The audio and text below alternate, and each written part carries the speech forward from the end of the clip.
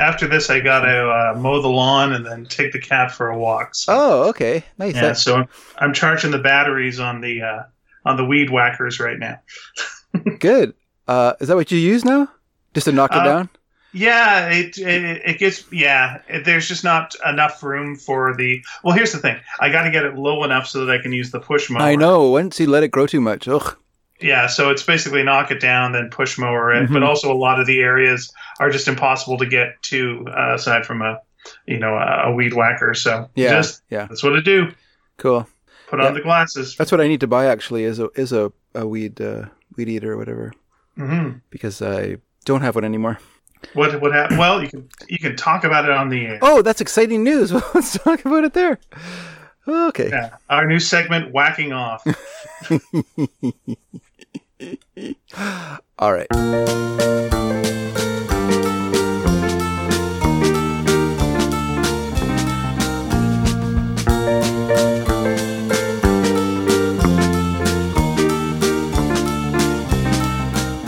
Hi, everyone, and welcome to Sneaky Dragon. My name is David Dedrick. And I'm Ian Boothby. And I'm back again. I was just checking to make sure I turned on the recorder. Oh, well, welcome back. It's nice. We missed you while you were away. No problem. So, actually, I wanted to start the show with a little apology for during Fan Spinners this week, I suffered a weird allergic reaction. And partway through the show, my tongue got really swollen. And I got really, really tired.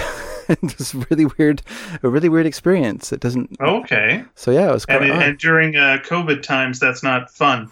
No. So what was it? I don't know. I don't know if I ate something that didn't agree with me, or because I just had dinner, and I came outside, and then I just experienced this weird thing where my tongue got really swollen in my mouth, and I had trouble speaking. Okay. So I kind of left the show to you. Is what happened. Okay, but your enthusiasm for the subject, you carried the show that right. This week We talked about the Emoji Movie. That's true. Right. Thank you. First of all, thanks for that. And two, let's go with this next time. Next time, let's stop doing the show and go inside and check out this allergic reaction, because that's the important thing to check out. Yeah, I didn't really know what was going on. It wasn't until we stopped talking. I was sort of sitting here and I was like, man, I wonder, was it an allergic reaction? And because I still had to edit the show and put it up that night, right? So right, I had no choice. Okay.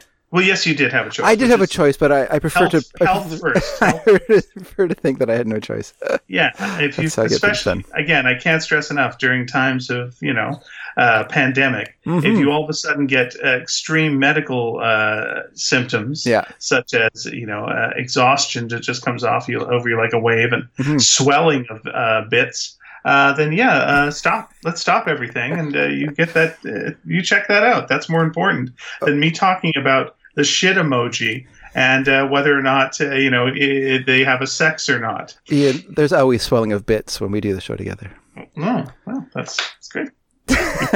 So we were talking. You're talking about us getting swelled heads from all the nice emails we get. That's what I meant. That's totally what I meant.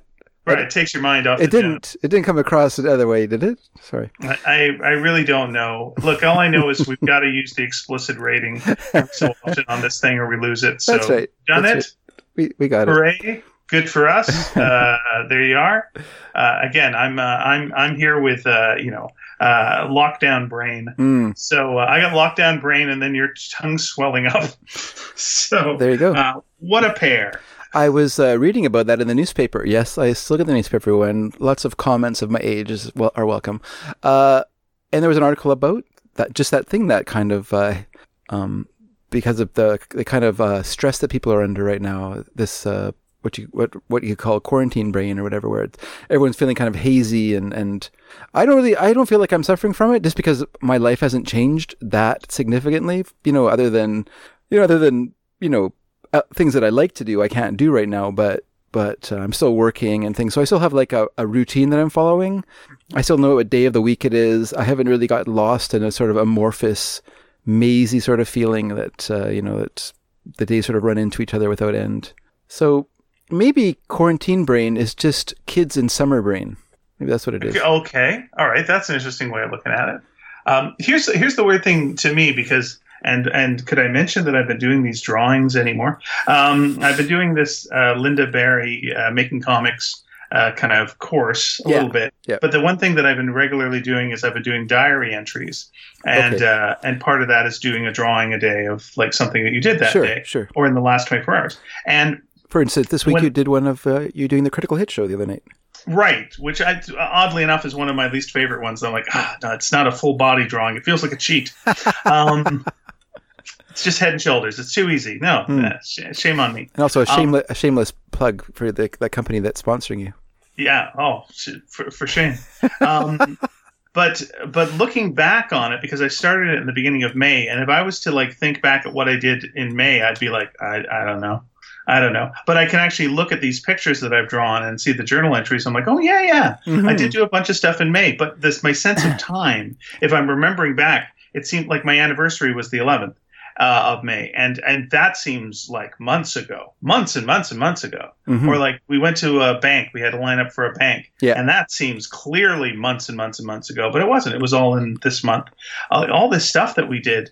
That if I didn't write it down, I would completely forget it. And when I'm saying all this stuff, it's all stuff that basically is within, like you were saying, summer brain. Mm-hmm. It is more like kid brain, because my life now is about a 3-block radius from my house. Yeah. Much like when you're a kid. Yeah, I think that's part of it too. Is we're not traveling places. We're not. Like we're not even getting to go to movies or anything. It's just we're not having perspective shifts. There's nothing to compare on the horizon to. So sizes are wrong. Yeah. Like everything's it's for me at least it's a mess. But it is good to be doing this journal, because I do have a record of this. And even though the drawings aren't necessarily accurate exactly, they do feel true in a way that, like, if you were drawing a dream, and like so I look at like a drawing I do of, say, my kitchen, and it's like it's not a completely accurate drawing, but it's definitely my kitchen, and it feels like my kitchen when I look at it. So I am kind of enjoying that, and it is being useful for me right now for marking time and remembering things. If I say to my wife, what did we do yesterday? We both have to like sit down for a solid 2 minutes and just go, okay, so it was Tuesday, which helps in no way, shape, or form. And what else? Looking around for context clues in the room, memento style. Yeah. Okay, there's a dish in the sink that looks like it has lasagna. Lasagna! We made lasagna, which means I had to go to the store to buy meat, which means I had to do this. Okay, all right. So we can replay it a little bit and figure it out. But if we just sit down and go, yesterday, gone. Well, to be honest, that's every day for me. Is that right? Yeah, pretty much. Okay. Pretty much. Yeah, I often think it'd be fun to do like a journal thing. I always wanted to do that, but I have this mental illness where if I just feel like I'm too late to do something. You know what I mean? So like when I was in my 20s or even in my teens, I was like, oh man, I wish I started doing a diary when I was younger. Too late now. But, if I look back at it from like 30 years later, I'm like, you idiot. If you'd started that 30 years ago, what an interesting list of things to look back on. Mm-hmm. But even saying that, what an interesting list. Actually saying that, I think I did start one for a short time, but I gave up on it for whatever reason. Is it in this book that I'm using here? No. Yes. Yeah. There we go. So stuff from 2011. Wow. That's how long ago I did this. So yeah, it's just things that I was doing at that time. Yeah. So what were you doing in 2011? Well, let me see here. It's not very much stuff here. I obviously gave up very quickly after I started it. I'm not really a person who enjoys reliving things, I guess. Nope. Except way from the past. So this is April the 2nd, 2011. So we worked on the drawing table. So that time, this is just about when we started doing Sneaky Dragon. Okay. And I made my drawing table. Worked on these bookshelves as well. I built her some bookshelves. Picked up Mary from the airport. Oh, this is when Mary came back from Quebec after she had been away for 6 months. Oh, nice. Okay. I noted her plane was an hour and a half late. And then I said, watch The Departed with Lisa. She didn't like it. She did not like that movie. So there you go. Neat. Yeah. Sorry, just trying to look and see if there's anything interesting here. I'm just thinking a fun thing to do sometime would be to just get the family together and just go, let's flick through Daddy's journal and recreate a day. And I'm like, okay, what was it? I picked you up from the airport. Yeah. Let's go to the airport. Then let's come home. Let's watch that same movie. What did we eat? Okay, let's eat that. Let's just have a day that's, where we celebrate a day that we randomly had in the past and just try to recreate it as accurately as possible. So this was May 14th. This is from 2015. So I must have obviously stopped for a while and picked it up again. Okay, 5 years ago. There we go. Busy work day. Researched Tintin, the crab with the golden claws. Recorded Totally Tintin. Recorded Sneaky Dragon. That was 180, it looks like. Drove Mary to Horseshoe Bay for Furcom. Mm-hmm. Worked on buttons for Van Calf. And then I said late night, 2 a.m. Now, were you working at the garage door place then? Or were you working at the pharmacy place? No, I was either still working at Sunburst at the time, or I was working at Southwest Bindings. Okay. I can't quite remember exactly when I started and but that is when that stuff stopped, yeah. Huh. I did find some journal entries from, just random scrawlings from like the mid-'80s that I did when I was going through my storage locker. And we've got a couple of shows that are in town where you can go and read your journals from when you were a teenager. And I went, oh, that sounds like fun. Then I picked up mine and looked at them and went, that would not be fun at all. This is just... Like, it's all just straight cry for help. Like, it's just, right? Oh, my God. Yeah, you just put them down. And, like, I'm not going to get rid of them, but they should not be read out loud. That is best put aside. And, it's so weird. Like, just going like, oh, that was me. That was me. My whole brain was full of this. It was just stuffed to the bustin' with this. It's so bizarre. Huh. I think it is good now doing these drawings and just I don't know how long I'll keep doing them for, but especially during this time of weirdness, I think it is good to just keep a record. And even something like, you're talking about like having a journal entry. This show is a journal entry. That's once true. A week for the last 8 years. Mm-hmm. You've been like going, what you've been doing. So if you want to figure out what your life was like 5 years ago, you could look at that piece of paper, or you could just listen to yourself talk for 2 hours and go like, oh, yeah, that's how I was. Oh, okay, all right, yeah. And the strange thing is, if you listen to almost any one of our shows, you or me, I'm going to bet that when you start listening to it, you'll go, oh, I remember this one. And you'll almost remember like just snippets of dialogue that we talked about. And that's a weird thing, going like, I remember something from like 7 years ago that we said, like just actually said. Huh. That's strange, but you do. Yeah. You fall into it and you go like, yeah, it's interesting. So yeah, I mean, I think like nowadays, I don't want to say like kids, it's sounding like that, but like I know like my niece and nephew document every day so thoroughly through photos and Instagram and all the different social media and what have you, that like that's their journal. They will have such a thorough record of their lives from this point on. Yeah, to a degree. I guess it depends what you want to record. What they wanted to present. At least what they were presenting, what they were fronting, looking cool, standing in front of cars. A lot of doing the peace sign. Very peaceful times, I guess, back then. There's a lot of that. Yeah. I think the purpose of those, and I kind of expanded it, was I just wanted to record what I'd watched or was reading and stuff like that. Mm-hmm. So, the idea being to remember what I've read and because I've seen a lot of things, and if I sat down and even I couldn't even remember like just sitting down. Some things would pop into my head, but I'd have to like look at like lists of films and be like, oh yeah, I've seen that, I guess. Mm-hmm. I've read that book, but I wouldn't, so much of what you've done in your life is gone forever, of course. Yeah. That was the value of the girls. Sorry, that was the value of the girls when they were younger, was they would remember things I did, especially my jokes. They would remember my jokes for me, which was so great. So be like, they'd repeat them and be, Dad, remember the time you said blah, blah, blah? And I'd be like, oh, that's pretty good. I don't remember saying that, but that's a good joke. I do get that from friends of mine that I did stand-up with. They will remember old stand-up bits of mine that I have completely flushed away. Okay, 100% flushed away. Yeah. This is actually a thing that I was doing before the plague hit. Was an unflushing, because I used to do improv on a very regular basis. Like I would do shows from Wednesday to Saturday, and on Friday and Saturday nights, I do 3 shows a night. And I do like 1 to 2 shows a night on Wednesdays and Thursdays. Sometimes I do Tuesdays.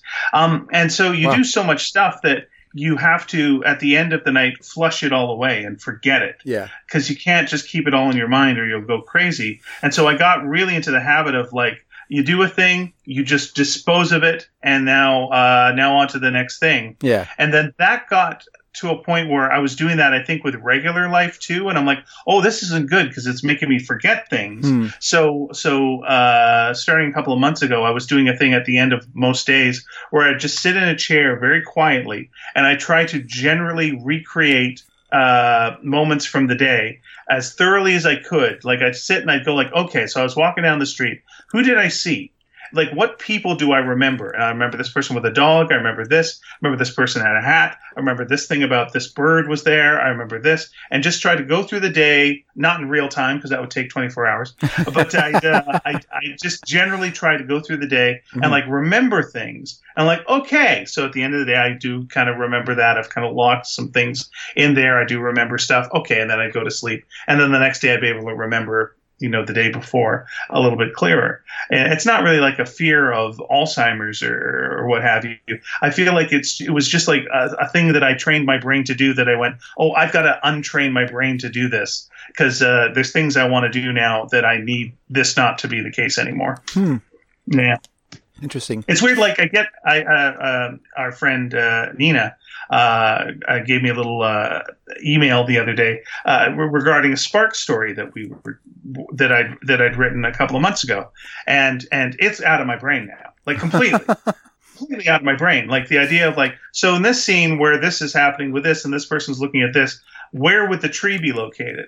Oh, what? Excuse me, let me, and I get that as well from Giselle with Exorcisters. Yeah. She'll go like, oh, okay, so these two characters in the room. So what's happening behind them? How do they see this thing that you're talking about? And I don't know what you mean whatsoever. What issue is this we're talking about? This is issue 7. 7. Good old 7. Lucky 7. Lucky, click, click, click, looking it up, going through it, and then I sort of remember it. But like off the top of my head, after I've done a thing, whoosh, it's gone. So now that I'm writing the new issues of Exorcisters, I've had to go back and read every one of them, and just kind of put it all back and pack it all into my brain again. Are you finding maybe some trouble picking up the tone? The tone actually has to change because I think if something doesn't tonally change from story arc to story arc, then I think that's troublesome. Okay, interesting. So that with TV seasons as well. I think each TV season should probably feel different from the one before as well, and so I am trying to make it a little bit different. Curious. Yeah, that's interesting. Yeah, I don't train myself to forget things, but I live my day and I cannot remember what happened at all. We eat dinner together as a family, and part of dinner together is, of course, asking how each other's day went, and theoretically, I should be the one with the most activity in the day. I left the house, I went to work, I interacted with people all day long, and then I get home, and I'm just like, I don't know. Anything happened exciting this week? Can't think of anything. And what's dumb is like today was our branch manager retired, and it was his final day today. So I've known of this all week. I've known of this all month that this was his final month. And yet I forgot, I did mention that he was retiring, but I forgot to mention that this was his final week.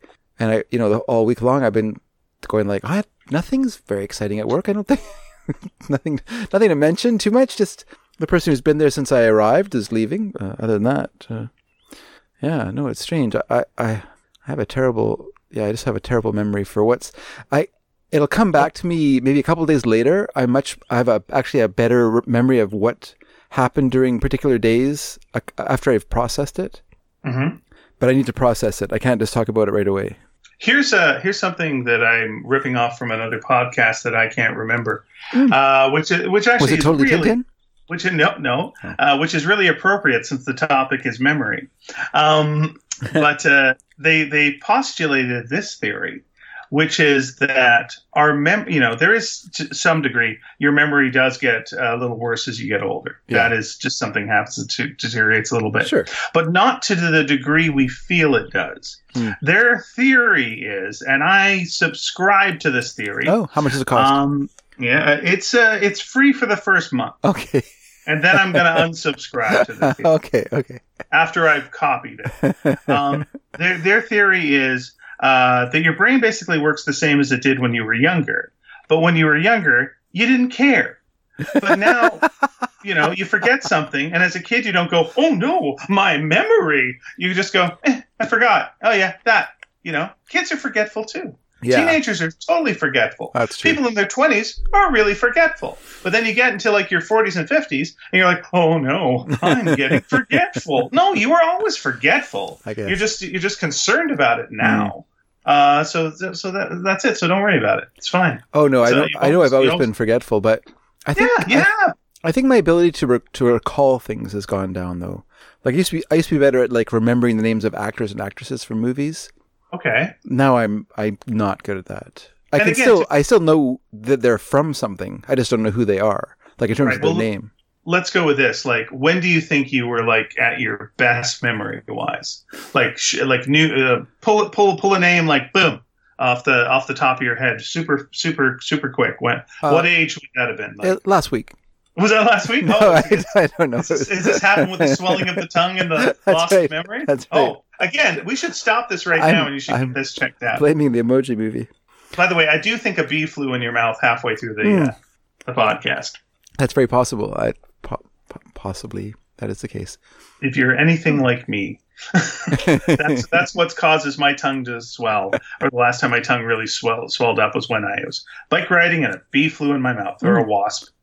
I was wondering if it was watermelon. Oh. Does watermelon cause an allergic reaction? I don't know. It's just so watery. Like it's like saying I'm allergic to cucumber. It's like, really? That sounds odd. But I guess the seeds, possibly. Did you eat the seeds? Probably. It's the seedless watermelon, so those little kind of translucent seeds in it.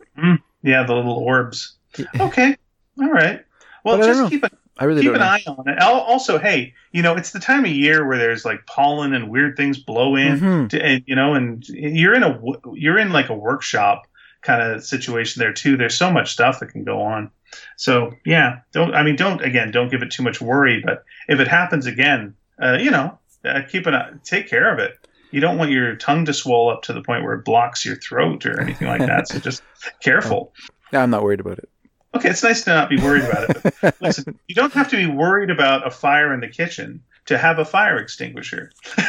No. Saying is just have a plan. No. In case this happens, you're going to walk in and you're going to say to Lisa, point at mouth, oh, he's got the swelly tongue thing. That's what this is.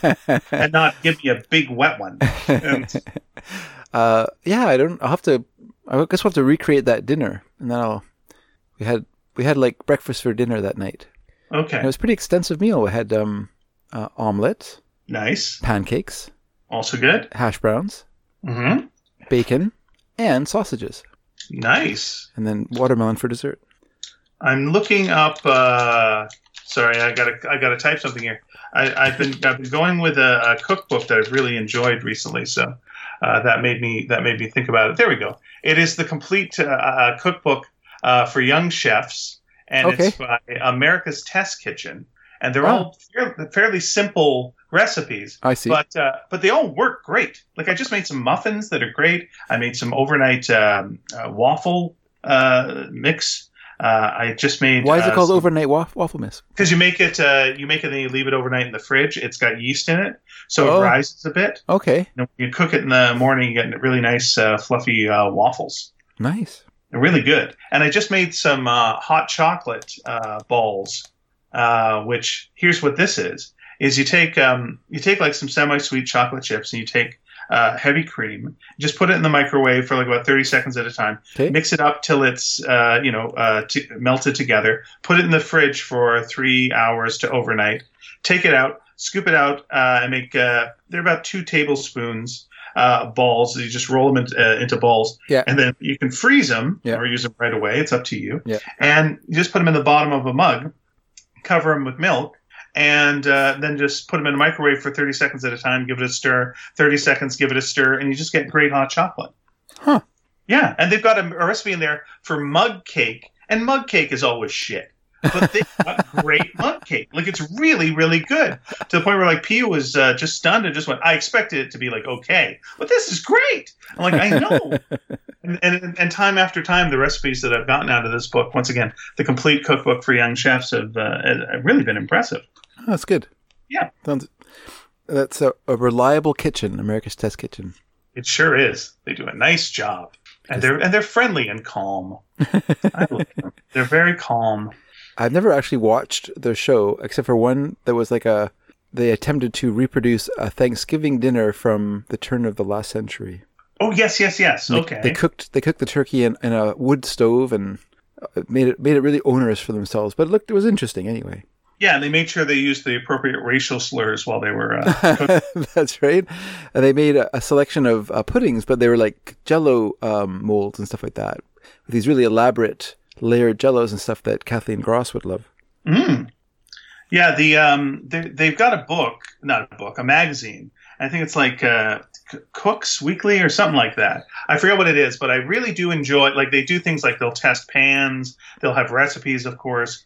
But something I also like is people give their tips for, like, little kitchen hacks. Okay. And they draw them in very fancy drawings, and I really enjoy the drawings. Those stick in my mind really, really clearly. I'm like, that's how I use that toothpicks more effectively. Very good. Life hacks. Yeah.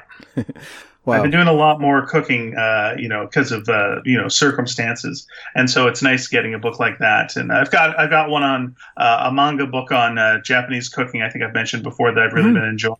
And I got a binging with Babish one as well that we've been using to, like, make apple pies and stuff like that. So yeah, it's been fun. Well, that's good. I've been eating other people's cooking, and that's also very fun. Oh, that's good. Yeah. Where are you getting other people's cooking from? Well, Eve's been cooking for us quite a bit, actually. So, but Eve's on a keto diet. Is that what it's called? Sure. Is it like no carbs and no carbs? Stuff? Yeah. She's not. She's not enjoying it. She's only gonna do it for a month. She said, because she doesn't want to go into summer. Happy. Yeah, it doesn't make you happy. If you wanted a good cookbook for that, and possibly, we may be, like, dropping things off for each other at some point in the future. Yeah. I'll give you Alicia Tobin's book on keto cooking. It was, like, some of the best keto recipes I've seen. Okay. Very, very good. Like, they're just enjoyable even if you're not into that crazy lifestyle. Yeah.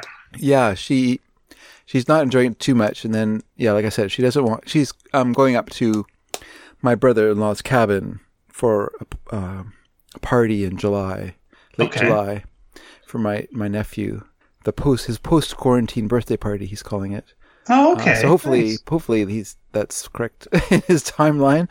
But anyway, someone wrote and said, shouldn't birthday be in front of post-quarantine? Isn't that more important? And he's like, nope. So, but she said, I don't want to go to the cabin and not be able to eat chips. And I was like, yeah, that's not so much fun. Yeah, that's rough. You don't want to have to go to a thing and then be like, oh, I can't eat that, I can't eat this, and I don't know. Ugh. Yeah. No, just go have fun. Yeah, you can have a cheat day or two. It's okay. Sure. That's possible. Sure. Yeah, she got really tired, she said. It does things to you. Yeah, it does things to you. I've done it briefly, and it was not my favorite thing in the world. And I have family members who have done it as well. Yeah, and it's rough for especially the first little while, and then I've cooked for people who are doing that as well. So I do enjoy. Something I do enjoy actually is when people have food restrictions. I'm sorry that they have food restrictions, but it's like if someone's coming to my place and it's like it's time for dinner, we're having dinner, and there's like 5 people and 2 of them have food restrictions. It's like, oh, this is a challenge. I quite enjoy this. Is that right? Yeah, I do actually. That's funny. Like, okay, all right. I'm going to work a way around to this. Okay, we'll make this make sense. That's funny. See, I didn't enjoy that. I mean, Eve had a friend who was a vegetarian. And that was fine. I didn't mind that at all. That was very easy to cook around, But then she became a vegan, and it was much harder because it's, we're not. And so, so much of our cooking and so much of what we eat is not, has dairy and has, and so it was really difficult. In fact, I eventually just had to say, she's always welcome to come over, but she needs to tell me what she wants to eat because I cannot think of anything. So let me know. Let me know what you want, and I will cook it for you. But I can't. I don't know because it's not. And I think if you grew up with a child who is vegan, then you have to kind of work around that, and you just kind of like adapt over time. But when it's someone who comes over every month or whatever, it's harder to suddenly just change everything you do for one meal. It's like I don't know what to make. Yeah, I'm actually shocked. Like I cooked the holiday meal this year, and I'm shocked now that I'm thinking about it that no one had any restrictions. That's very weird for our family. Usually, at least 2 people or 3 people are vegetarian / vegan / keto / this / that. Maybe they all just decided, it's fine. It's fine for today. Maybe that's what they decided to do. My cousin became a vegetarian in her teens, but she always brought her own meal when she would come over for Thanksgiving or for Christmas. Okay. So she'd just bring over what she was going to eat, and she'd just heat it up and eat with us. But that was, I guess that's one way to help. And things have gotten like way better for vegetarian meals and even vegan meals. Yeah. Like to the point where occasionally I'd go and I'd eat at what the heck is the big vegetarian restaurant here in Vancouver. It's the really hippie place that's open 24 hours. Do you know what I'm talking about? When I say that, no, it's near UBC. Anyway, it's the one where you just go like, yeah, that sounds fine. The Ravishing Radish? Sure, let's go with that. I'm just again, back when I was a kid, I wouldn't mind that I've forgotten this name, but now I'm like, oh my god. So you go there and you're like, oh, all right, let's get some vegetarian food. So this is going to be fine. And you look at the menu and just go, oh no, this is vegetarian food from the 80s. Oh, really? They haven't really changed much. Like, oh dear, oh no. Oh no. And you get like, I'll have a veggie burger, but it's like, man, vegetarian burgers have gotten so good that this bunch of walnuts held together with broken dreams. No, sir. And sap. Like, no, this is, dear Lord, no. That reminds me when I had cancer, I had to go on a vegetarian diet. Really? The burger isn't as bad as cancer. I don't want to compare the burger to cancer. I just forgot about that, and that was early 90s.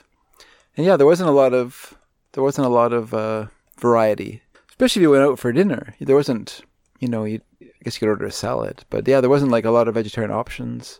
White Spot did have a garden burger, but you're right, it was just like kind of like a. Oh, the Nam. That's the name of the. Oh, okay. Yeah.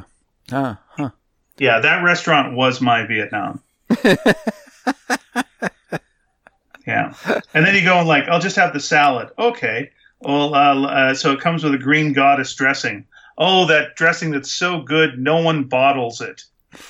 And it's not made its way out of the vegetarian restaurants and into the stores. Everyone loves it so much that we decided we don't ever want it aside from here. I like green goddess dressing. It's fine. It's fine. But it's good. But find it in a store. Find it. It's for Cobb salad. Well, it's okay. That's fine.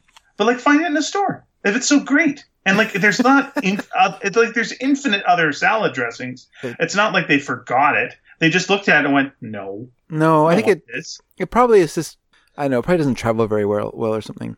It's like tahini dressing too. I don't think you can get tahini dressing can you get that bottled? You can get tahini. Can you? Okay. Yeah, you can get tahini, yes, for sure. But I don't know if you can get tahini dressing. What is that? Just like tahini with like olive oil? I don't really know, to be honest. I've just had it. Okay. I think they made it at when Mary was at Camp Firkham. Okay, if you just mean tahini, then yeah, you can get tahini. That's no problem. That's an ingredient in quite a few recipes that I make stuff with. Yeah. Okay. That's fine. But I don't think you can get it bottled as a dressing, though. Probably not as a dressing. No, I don't know why you would really tahini as a dressing. Maybe I'm wrong. I could be mixing up two different things. Okay, now I'm looking up tahini dressing. Sorry, tahini. Oh, quite a few people do make tahini dressing, but I am not seeing it for sale in any stores. There you go. Yeah, I'm not a liar. That would be a tahini dressing. Would be you get some tahini, some lemon juice, Dijon mustard, maple syrup or honey, and a little bit of sea salt. and mix that on up. Oh. That sounds pretty good. It does sound pretty good, doesn't it? It sounds good if you just throw the tahini away as well. Like all that just on its own sounds good, right? Yeah, it does. That's mustard, honey, lemon, and salt and pepper. Yeah, that's fine. That would be fine on its own. Yeah, Mary. What are you doing with the tahini? Mary's boyfriend Duncan makes a mean tahini dressing. What's in the Green Goddess then? I don't really know. I do like it, but what is in it? A Green Goddess? Something green, I imagine. Yeah, it would be definitely Green Goddess. Let me see. Green Goddess dressing. I will find you that right away, my friend. Here we go. So that would be Greek yogurt. Oh. Garlic. Okay. Green onion. Okay. Sea salt and black pepper. That's a basic one. Yeah. We're going to go a little more advanced for you. I don't know what's turning this green. Yeah, that's what I was thinking. And like every recipe, it's first, my father grew up on a fishing boat. Oh, who cares? Just get to the recipe. All right. So for a little bit more advanced, we're going to take some anchovy paste. We're going to get a little garlic clove. Okay. Mayonnaise. Sour cream. Wow. Parsley. Quite a bit of parsley. This is going to green it up. Sure. An old favorite of yours, chopped tarragon. That's good. There you go. So a little bit of chives, lemon juice, and salt and black pepper to taste. Huh. That sounds fine. Not bad. Again, it's mayonnaise. It's mayonnaise and herbs. You're fine. I'm making tacos tonight, and I'm going to do a sour cream and chive kind of a dressing to put on it. And that's sour cream and chives. A little bit of water. Yeah, there you go. That sounds good. It sounds really good. Simple. There you are. It's fine. What do you put in your tacos? What else do you put in your tacos? Well, we're gonna have beans. We're gonna have like red kidney beans. I'm gonna mush up, cook. Put a little onion in there before I put the onion in with a little bit of butter. Then I put in the beans. Cook that up, mush it up. Separately, cooking some ground beef. Put little spices into that. We're gonna put some lettuce, salsa. If the avocados are ripe enough, guacamole. I'll put a little bit of this sour cream sauce on it, some shredded cheddar cheese, and some hot sauce. Okay. Yeah, a little bit of rice. How about yourself? Well, we just have like a plain ground beef with the spices, and then I like I prefer cheese, onions, lettuce, and tomato with salsa or hot sauce. The girls like to have sour cream with it as well, which I'm not that keen on. Now, what is your hot sauce of choice? For Mexican food, I like the Tapatio. Okay, yeah, that's a good one. And it's always good. I usually just throw it on, even if I put some salsa on as well as tomatoes. But I find with tomatoes, you don't really need salsa because the tomatoes are the same thing, basically. I want to say that the one that we use is called Chocula, and of course it's not because that's Count Chocula, but Cholula, that's what it is. Oh, okay. It has a lady on there. It's got the nice lady on it. Yeah. So it's nice. It's got a nice lady. And mine has a nice gentleman. Oh, I hope they get together at some point. But you know, if you're in the States, you can't get it in Canada, but Doritos make a Tapatio flavored corn chip. Oh, is that right? Yeah, I do. They're really good. Tapatio as well.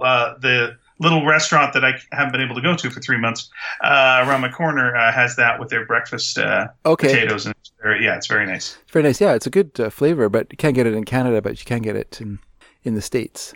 So if you like a hot chip, I recommend Doritos Tapatios. So good job, America, on that one. That's right. Yes, that's right. You got that going for you. Mm-hmm. Now just get the other stuff together, and everything's going to be just fine. You guys can create Tapatio flavored Doritos. You can work miracles. I was asked to do the Dirty Harry Minute podcast. Oh, good. And not to do a minute, but to do like a different thing that they asked me to do, kind of talking about something for 5 minutes. And oh my gosh! What's that? I was asked to do that too. When were you asked? I was asked to do it last week. Probably because I didn't respond. Oh, is that the way we're going to play it? Okay, well. So I'm second choice. So I just want to apologize because I've just been really busy and I meant to get onto that. You possibly might get this back again because I decided to watch. I decided to watch it, of course. Yeah, good idea. I've seen it in a while, so watched it again, and it was just like boy, this is a bad. I can't think of a worse week to watch this. Where there's police violence against people who are just like it's just that kind of. It's like, here's a cop who doesn't give a damn, and here he is, and he's torturing people, he's doing this stuff, and it's just like, I don't know what this is. The movie sets it up in such a way that you're sympathetic to what he's trying to get done, like you understand what he's doing, but it's really like a super loaded movie, and it's all designed to make him sympathetic, even though he's being a brute throughout the film.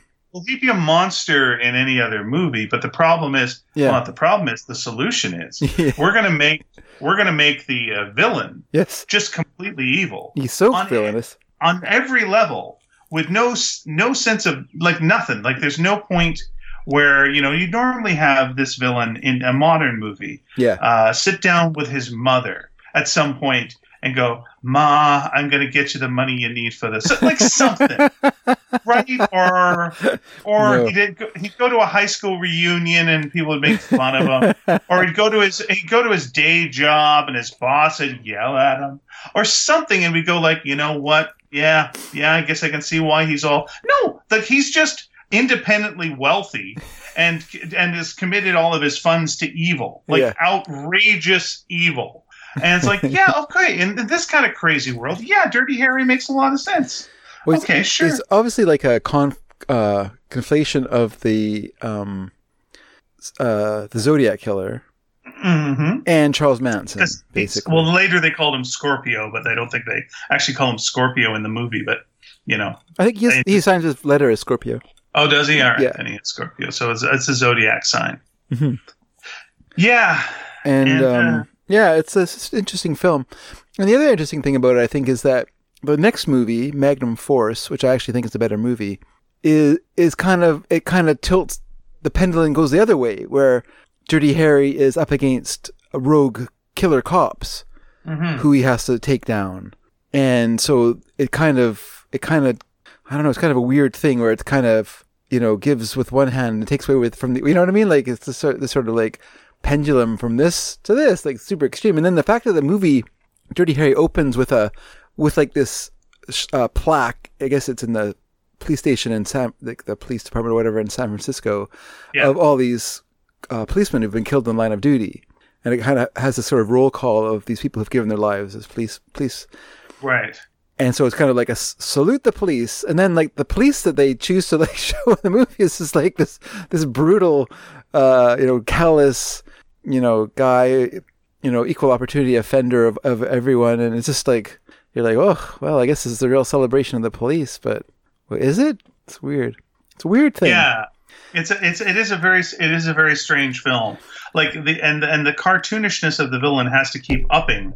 Yeah. So that like he's got literally like, when he's captured, he is screaming, "I got rights! I got rights!" And I'm gonna, it's basically like, I'm gonna call the ACLU. That's who I'm gonna call, and the liberals are gonna get me off. You'll see, all them liberals. That's what I think. It's basically it. Yeah. I believe a woman has a right to her own body and whatever she wants to do, and I'm all for gay marriage. No problem with that at all. What are you gonna do about it? Except he's killing gay people, but yeah, I guess so. It's weird. It's a weird film. It really is. There's like no theme to his killings. Like it's not like he doesn't pick a theme. Like the first one is like he kills a lady swimming. It's like almost like Jaws. Yeah. It's just like he killed her. Okay. Well, how do you feel about that? Do I feel good? Do I feel bad? Do I feel? It's just like it's disturbing. Mm-hmm. Okay. And then And then Dirty Harry's doing all this Dirty Harry type stuff, like to the point where it like wraps up with him jumping on a bus. Like he just becomes superhuman at the end after, being horribly injured. Yeah. I'm like, okay, but he never seems to actually have a plan. Like, I don't know. And then at the end of the film, he's so disgusted with the legal system, he throws away his badge. But then by the next film, we've ignored that, and he's just back being a cop. He's back. It doesn't show him like changing his mind 15 minutes later, having to undress and swim out into the pond to find his badge that he threw in there. And also, by the way, like, why do you have to throw the badge away? Like, this is a guy who, kidnapped a bunch of kids. I know. It's symbolic. I think it's not about the system's broken. Like, he shouldn't have had to do that, right? Like, Scorpio should never have been allowed out. The system, this broken system that keeps cops from being able to do their job. That's the problem. I'm getting rid of I'm throwing my badge away. Okay.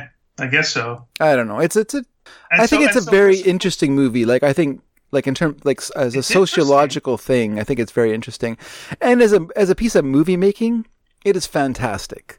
No, it's well done. Exactly. It's like, you can make... point where scenes are just ripped off now directly from it. Yeah. Like, directly from it. Like, Die Hard 3, that whole running from phone to phone bit. Yeah. Is like, that's just a straight lift from this film. But to me, it's like, it's got a point to make. Yeah. But unfortunately, the point it makes is... like, just one character is right and the other character is completely wrong. Yeah. And, like, everything is, like, there's no counter argument. There's no, maybe it did go a bit too far, Harry. Like, there's not even. Oh, and also, I like Off the Top where he's, like, eating at the hot dog place and you look through the window and Play Misty for Me is playing in the background. Mm-hmm. And I'm like, hey, wait a minute. What if you went to see that movie? What would happen? Did you see yourself in that movie? If he went to see himself in that movie, then it would be Once Upon a Time in Hollywood. Mm. And by the way, Andy Robinson, who plays Scorpio, is Edward G. Robinson's son. Son. Oh, okay. Yeah. Oh, by the way, there's a scene. It's Edward G. Robinson, right? Not Edgar G. Anyway, I can remember. Edward G. Robinson. Yeah, that's correct. Yeah. I like too that he gets the holy hell kicked out of him. Like, he gets a guy to do that. And yeah. And he turns into the toxic Avenger. Like, he is just 6 kinds of a mess. Like, the worst. Yeah. And then it feels like, 4 days later, he's got a little bandage on his nose. I'm like, what's this about? You were just mutilated by this guy. Like, what's that? Just by your own argument of just like, the cop beat me to the point of this. Like, no, it's fine. Again, I don't want to, like, over talk about it because it's someone else's podcast now and it's up to them. But yeah, it's what they want me to talk about. It feels difficult to talk about it without bringing up what's going on right now. But that's not what this is about. This movie is a cartoon. Yeah. This movie is just an over the top cartoon. And then I don't remember the Enforcer. I remember the one with Tyne Daly. That is the Enforcer. That is the Enforcer. Was it? Oh, okay, the ending stunk then to me, that one. Yeah, I agree.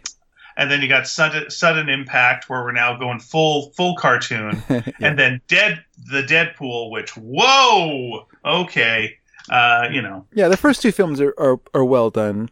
The second film has a script by John Milius, who would later do Conan the Barbarian. But, is that right? Yeah, okay. But what? I don't think I've ever seen Conan the Barbarian. Oh, it's not bad. I'll throw that out there for our Fansplainers podcast. If anyone wants me to watch Conan the Barbarian, let me know. I'll watch Red Sonja. I don't know if it's available. Part of our rule is it has to be available on a popular streaming service. So I don't know. Okay, Conan or Conan the Destroyer, Red Sonja. Any of the trilogy? I have not seen Red Sonja. I don't think I've only seen the first one. No one's seen it. Even the actors who were in it have not seen all of Red Sonja. Oh dear. Yeah, I know people who've worked on the Red Sonja comic who have not seen the Red Sonja movie.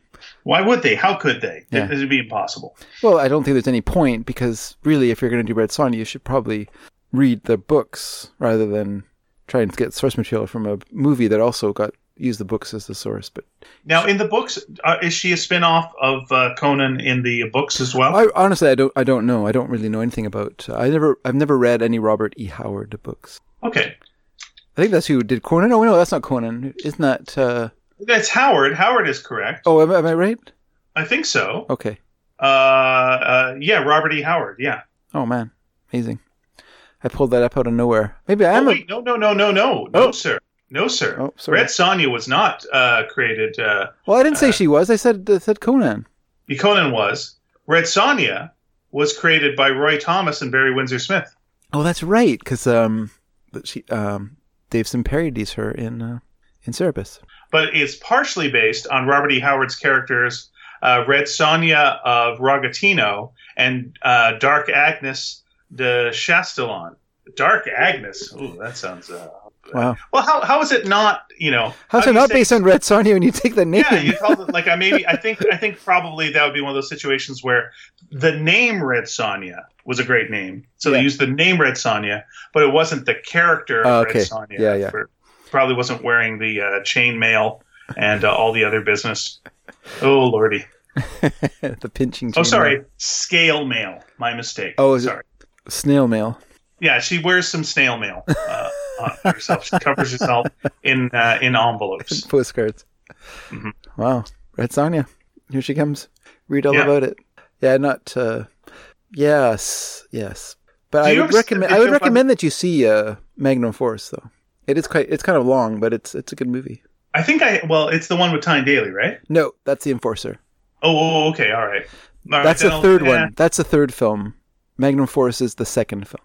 Okay, I'll give it here's the thing, too. It has David Soul in it, if that will sell you anything. Hey, that reminds me, there's an episode of Starsky and Hutch I remember seeing as a kid where they throw away their badges because they're disgusted by whatever, something, I can't remember now, but I just remembered that element of it, because as a kid I was like, well, is the show over? And then like the next week started and they're like, police still. And I was like, well, what about their badges they threw away? What is going on? But well, they don't need no stinking badges. That's right. That's what that guy told them. And then when I saw Dirty Harry later, I was like, oh, okay, that's where they got it from. Once again, just wholesale ripoff from this movie that's kind of reprehensible, but at the same time so well made that you can't believe it. Like Don Siegel, the director, is such a good director, and then it has that great Lalo Schifrin score, and Clint Eastwood's, great in it. That his laconic style works so well in that character. And it's a very, very good film.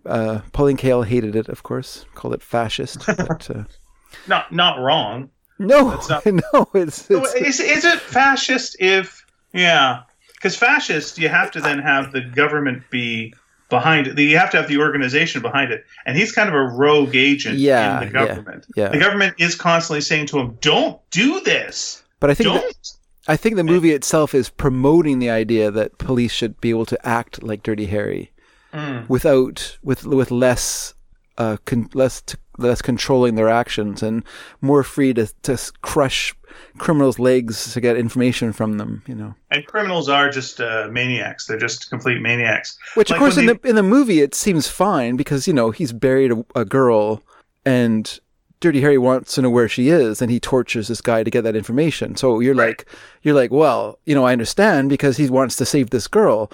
But it's such an extreme example. Of course, it seems reasonable then, but is it reasonable for a policeman to then torture someone to find out where the money is that they stole? Well, no. But, once you say yes to one, you open a door to all kinds of things. And well, the other problem with that is when they first get the evidence that the girl has been kidnapped, they get the tooth and like, oh boy, like they just go so far with like, this happened to her and this happened to her. And then here's her tooth. It's like, okay, enough. God damn. All right. But then Dirty Harry says, she's dead, right? And like, oh, that should be it. Like Dirty Harry should be the only one who's not rushing at this point. Yeah. Because Dirty Harry should be like, no, she's dead. Yeah. Like I know this guy. He is a piece of crap, and he's killed her. There's no reason for me to run from thing to thing. Yeah. And that's how I'm different from the other cops because I understand the mentality of this scumbag. But then he's like, "Where is she?" And like, well, he thinks that she's still alive, so he doesn't believe the thing that he said before. I was like, well, all right, now you're just. Well, he's just going. He's being safe. I get it. Yeah, I mean, he's just because this guy. He's let's say he's probably 90% certain that she's dead, but this guy's saying she isn't. Where is she then? So it's just weird with a guy who's such a straight shooter who's like, nah, she's dead. I'm just telling you, she's dead. It's like, okay, then let's go with that. Let's go with that idea. So if he thinks she's dead, how does he now run things? But but he still has to act as if she isn't dead. But that's the problem. Is like you've got a guy who wants to play games. Yeah. And Dirty Harry should be the guy who just goes, I ain't playing your game. You got to run from here to here and do this and then wear this hat. No. I'm going to shoot you. You can't shoot me. I got rights. Blam. Hey, you shot me, but I got rights. Yeah, she's dead. I don't care about that. I'm just taking you in. Like, oh, okay. And it's like he's a guy who doesn't go for that bullshit. Yeah, that would make sense. But instead, he's Well, I mean, it makes sense, but at the same time, you don't want to be the guy who's like, she's dead, and then I arrested the guy. Well, what about the girl? She's dead, and then it turns out, well, she wasn't dead, but now she is. Oops. But is Harry wrong about anything through this whole thing? Except, of course, for trusting the police department. Yeah. Yeah. Oh, the police department got off on a technicality. Yeah, he skated. He got off because Harry crushed stood in his leg that was injured. And how about this too? Like with that, and again, we are apparently talking about Dirty Harry now. Yeah. Why is the press not all over this like nobody's business? Because it feels like, all right, so there was a girl who was kidnapped and she was found nude in a tunnel. Yeah. And and the person was caught. Yeah. And he sent in a tooth and he did all this stuff and made a cop run and do all this stuff. Like, well, someone's going to leak that to the press. Like even the family's going to like leak that to the press. Like that, how are they not covering that? And so what would the public feel about this? Well, that obviously is a maniac who killed this girl. Oh, well, were they letting him go? Oh, and the press is fine with this, and the public's fine with this. There's no reaction to that at all. Well, that's not what the movie's about. But I mean, I imagine there could be, but it exists in the world. It does, but what do you want them to have someone reading the newspaper and go, look, the paper's upset about it. Yeah, the paper would be upset about it. People are on Harry's side. Yeah. Like, instead, Harry's just completely alone. And that's where it, like, comes across as, bullshit. It's like, he's just the one guy who's just like, oh, I'm the only one who cares about this. I'm going to go, and it's like, all right. Which I know dramatically isn't like every time it's they've got to set something up dramatically. They go the easiest route, which is, hey, how about Harry, that last guy that you just shot? You got in trouble for doing that. Yeah, well, when I see a guy running down an alley with a hard-on, carrying a butcher knife, I don't think, I was like, okay, fine. Yes, this is extreme. These and extreme also, examples. Way, that's how you make it easy. Yeah, just saying that is like, well, how did Harry get in trouble for that? Like there's a guy with a butcher knife. Yeah, then you shoot him. That's just standard. But that's what I mean. You're falling for the. You're falling for the movies. You're falling for the movies. It's the movies. It's polemical. Tactics of creating this sort of black and white thing where it's either this extreme or that extreme. There's no middle ground to it. Yeah, they got to make up their own rules. It's just that they just make it up. Like they're just creating these like extreme situations where your obvious reaction has to be, well, I'm not in favor of that. Like So cops get in trouble for shooting guys with butcher knives who are about to attack a woman. No, they don't. If there's a naked guy with a butcher knife, done. That's fine. Yeah. Who's mad about that? Who's suing that? No one is. That's fine. You're great. But that was the big thing that Harry got in trouble for. Yeah. Was shooting that guy. I know. It's like, but that's why the movie's setting itself up, right? It's part of its setup that we're supposed to feel. It's like building our sense of outrage throughout the film, right? Where we get more and more outraged by everything that's going against what is obvious to us. Like, this is obvious. This guy is the Scorpio guy. He's a cheater. He's a liar. And I'd say the subtext, but it's not subtext. It's literal text. It's like, if the cops could just do anything they wanted, exactly, we wouldn't have this many dead police on the wall. Of the station. Yeah. If only you would let them shoot the guys with hard-ons and butcher knives, and not go, well, I gotta wrestle them. That's the rules, and I guess I better take off my clothes to be fair, because that's what the liberals want. I want to see that. Exactly. This is exactly how the movie works, and it's brilliant. Yeah. It's brilliant at doing that. Like, it's a really well-made movie. Like, you just have to be careful when you watch it that you stand back from it and you watch it as an observer of of rhetoric. You're watching something that is like I say, it's a polemical piece. It's trying to like create a situation to put across a rather conservative idea of how police should work, right? Yeah, because they're all maniacs out there. And they never, as police officers, ever do this of like, so this person's going around killing people. Mm-hmm. Why do you think he's doing that? What do you think the motive is? Because there's no motive. It's just, he's just scum. Oh man, he's scum that likes to kill people. It's really ahead of itself, isn't it? Because that's like basically like that classic mystery has gone the way of the dodo now.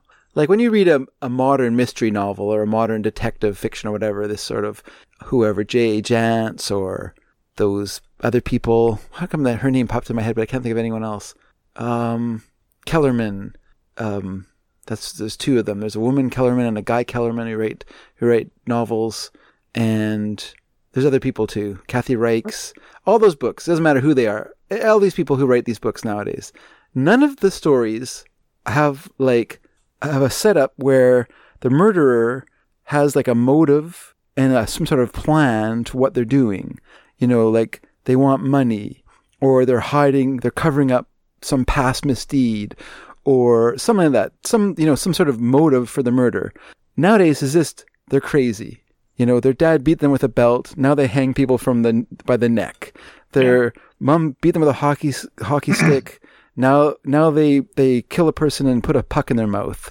Now, you know what I mean? It's all, but there's never a reason for it. They're all just crazy, and that's just always. Yeah. And so it can be anyone in the story. You just have to like read the book, and then in the end of the story, near the end, the killer like finally goes off the rails, and then they reveal themselves because they're crazy, and then they just kind of have a like fugue state, mania time, and then pull a Ted Bundy in the girls' dorm thing, and then they're the killer. They've gone crazy. We got to stop this person. Mm-hmm. But there's never like a motive. It's never like like it's something as clever as say Knives Out, where you have like motives and people have different reasons for what they might have been the person who did this, because they need this or they'd have that going on in their lives, or whatever. They need money. They're angry. They feel betrayed. Whatever. There's all kinds of different reasons for murder. But in modern detective fiction, it seems like, I don't want to call it detective fiction, modern crime fiction, that just seems to have been thrown out the window. And now it's just always a crazy guy, a crazy person. What was I watching just a little while ago? It was a mystery show Lisa was watching. And so this person was killing all these people because he was secretly in love with his teacher, like a professor that he worked for. Mm-hmm. And he felt like they had betrayed him, betrayed his professor, the person that he admired so much. And so then he was just killing all these people, and he's crazy. You're like, okay, why can't there be a motive? It just doesn't make any sense. Like, it's so, but I wonder if that movie kind of started that trend of just like, this sort of, well, I guess like serial killers also have that kind of feeling to them too, where there's no motive to it. It's just, it's just madness. They're just killing people, and then, and they just keep killing until we catch them, I just think of like all the old timey movies where the whole thing, like the James Cagney movies, where the whole thing is, why is he doing this? And it's all building up to him getting shot on a roof. But it's the little corruptions, the building till now you're public enemy number one, and this is you did it, and you're here, and then justice has to prevail at the end, I guess. Yeah. Well, that was the Hayes office rule at the time. Right. There couldn't people, the bad person in the movie could not succeed. They had to pay for their misdeeds. But yeah, I mean, those are gangster movies. I mean, that's kind of explicable. I mean, they want money, and they want easy money and power, and then here it is. Yeah, exactly. It gets swept up. Mm-hmm. Yeah, mm-hmm. I mean, to me, again, like this is my problem with Batman for the most part is going with like, what's the deal with the villain? Well, they're crazy. Yeah. And wait, how many of his villains are crazy? Well, pretty much all of them. All of them, you say. None of them are just in it for the cash. No, they're just mostly mentally ill. Yeah. Well, I got a bit of a problem with him beating them all up then, but because they're all mentally ill. But wouldn't you say that's a relatively new take on it? Because if you watch... Well, I'll tell you exactly when the Batman thing happened. The Batman thing happened, I believe, in 1974.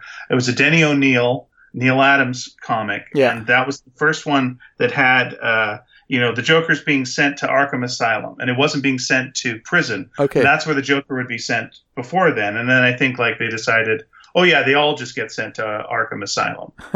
That's where they all go. Yeah. So all right, so they're all madmen.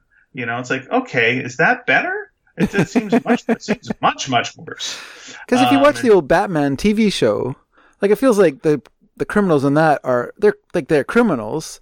They know what they're doing. They're just kind of flamboyant, and fun. But like Batman is. Like Batman is. Dress up. They all dress up. They have themes. Yeah, and they fight each other. They're almost like a sports team. But they have like plans that are like coherent, and they want to break into a museum and steal some valuable artifact, or they want to break into a bank and take money or whatever. Woman wants to get the cat's eye diamond. Yes. Yeah. Penguin wants to get the icicle diamond. Yes. And so, and so their characters have like, but I guess, I mean, part of the problem, well, part of it is sort of the heightened element of our time, I guess, as well. And then just the fact that these stories have been told and retold so often that you're looking for a new angle every couple of years, and so I guess that's the new angle. Well, let me give a tip. Let me give a tip to any 1960s Batman villains. If you guys are listening and deciding to fight Batman at any point in the future, okay. Get more than 2 goons. Like you always get 2 goons. Like I know sometimes you're like, we're gonna get 4 goons. Yeah. All right, but that's the highest end of goons that you've got. And look, some of them are a little tubby. Some are a little tubby. Some of them are not really in the best of shape. There's some real skinny guys there. Get some guys with some muscles on them. Get some muscles. And get more than 4 of them, and you've beaten Batman and Robin. Because honestly, they can handle 2 goons at a time. Tops. Tops. And often they get caught anyway and get tied up. So look, you got 5 goons. Hey man, spring for it. Go 6 goons. The end. That's the end of Batman. You've done it. You beat Batman. Don't be cheap. This is your problem. You're too thrifty. Way too thrifty. Arch-villains. But here's the other thing. I don't think you should be giving advice to criminals. Why is that? Because they're criminals. Like you don't want to be helping criminals. You should be helping Batman.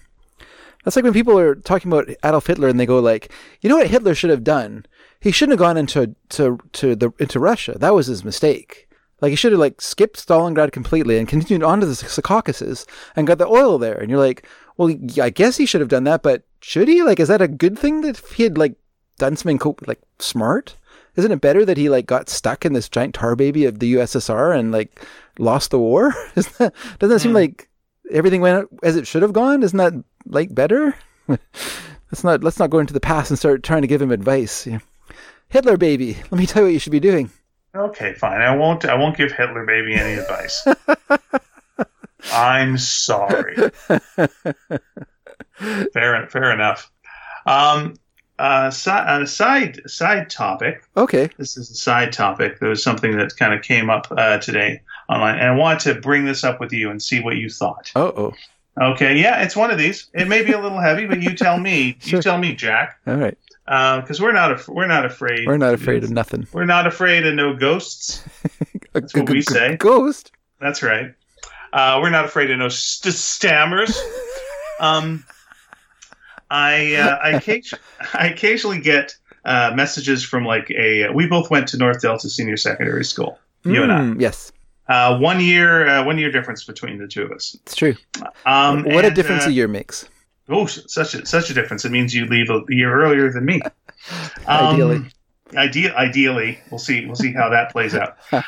But people on one of the pages they're just putting up like old photos of teachers and what have you. Yeah. And they had one of a teacher we both know who was an English teacher, and it was like, here's Mr. Da da da da, hanging around with the girls, and it's from like 1972. The picture, and he's just hanging out there and chatting to teenage girls, and like, well, yeah, there you go. Yeah. And then everyone starts telling their stories about, how tough he was on them. And generally it's like, but that was a good thing. And then one of them writes about, I skipped out of a class. So he told me we're going to the principal's office. And we went to the principal's office, and this is like mid 80s. Yeah. And we went to the principal's office, and he grabbed my wrists and he slapped my hands like harder than I thought, than I expected. It was very painful. And then, he told me, you got to get your act together and, this. And she took this as, now as, and I did, and I got my act together, and I really appreciated that he did that. Okay. And my take on that is, well, that was the wrong thing to do. She's still of the feeling that like, no, this was good. I needed that. Yeah. And my thing is, well, you don't hit a student. Yeah. You don't you're a grown man with all the power. Yeah. You don't grab a girl's wrists and like take your hand back and hit it to a surprising pain level. Any level, frankly, but like a surprising pain level, and then read her the riot act, and then send her into things. Like I'm just picturing like, because and this is the cheap thing that you do, and just go like, I've got a niece who's about that age, yeah, and I'm just picturing if I saw a teacher grab her wrists and slap her hand. I'm not a violent person, but I am putting him through a wall. Like there's no way that I'm not. The next thing isn't me grabbing his jacket and like and pulling him to the side, and then we're having a very intense conversation. Yeah. But she's remembering this as like a positive thing, and I just wanted to know what you thought of that. Well, I actually know what you're talking about because I also saw the picture. Yeah. And it actually surprised me quite a bit, and it surprised me to such a degree that I wonder if her memory is playing tricks on her, because it doesn't feel like that was something that could have happened in the atmosphere of North Delta Senior Secondary in terms of like how teachers were expected to behave, especially in the office to do that. Like, because she describes him as taking her into the office, right, and then doing that. It doesn't feel like that's something that could have happened. And I have to say, this teacher, I really am disturbed by this story because I really admired this teacher a lot. Like, right, I have to say that he was my favorite teacher at that school in terms of classes that I liked. And he was a very strict teacher, was a very tough teacher. If you came late to his class, the doors were closed and he did not open them for you, no matter how you pleaded or begged or whatever, right, at the door. That all feels but that within the boundaries of being a teacher. Okay. Mm-hmm. That's still fair. Yeah. Yeah. And I remember, it's one of my favorite stories actually, because, I took English Lit with him, and, it was right up my alley as a class, of course. And he was a sort of teacher who just brought the stories and stuff to life in front of us in the classroom. Like, he did something that I really, really liked, which is that he didn't have the class read Shakespeare out loud from their desk. He stood in front of the class, and there's a hammy element to it, obviously, but he was British, and he read Hamlet to us in such a way that it made it great. I remember one thing that he did was, when he started reading it to us, he would read for a while, and as he was reading, more and more, he would start interrupting himself to go and point on the window and go, "Look at that cloud over there. Does that cloud look like a whale? Or does that cloud look like something else?" And he pointed at it, and everyone's like looking outside, like going, What is he talking about? Like, why does he keep interrupting the story? And then there's a part in Hamlet where Hamlet is pretending to be crazy, and he points outside and said, "Does that cloud look like a whale?" And it brought the scene to life suddenly, because he had, sort of hinted at this thing with his little kind of asides reading up to this point in the book. And you're just like, and it kind of like, you know what I mean? Like, just brought it. And yeah, it was, so in the class, we were expected to keep a sheet of our marks.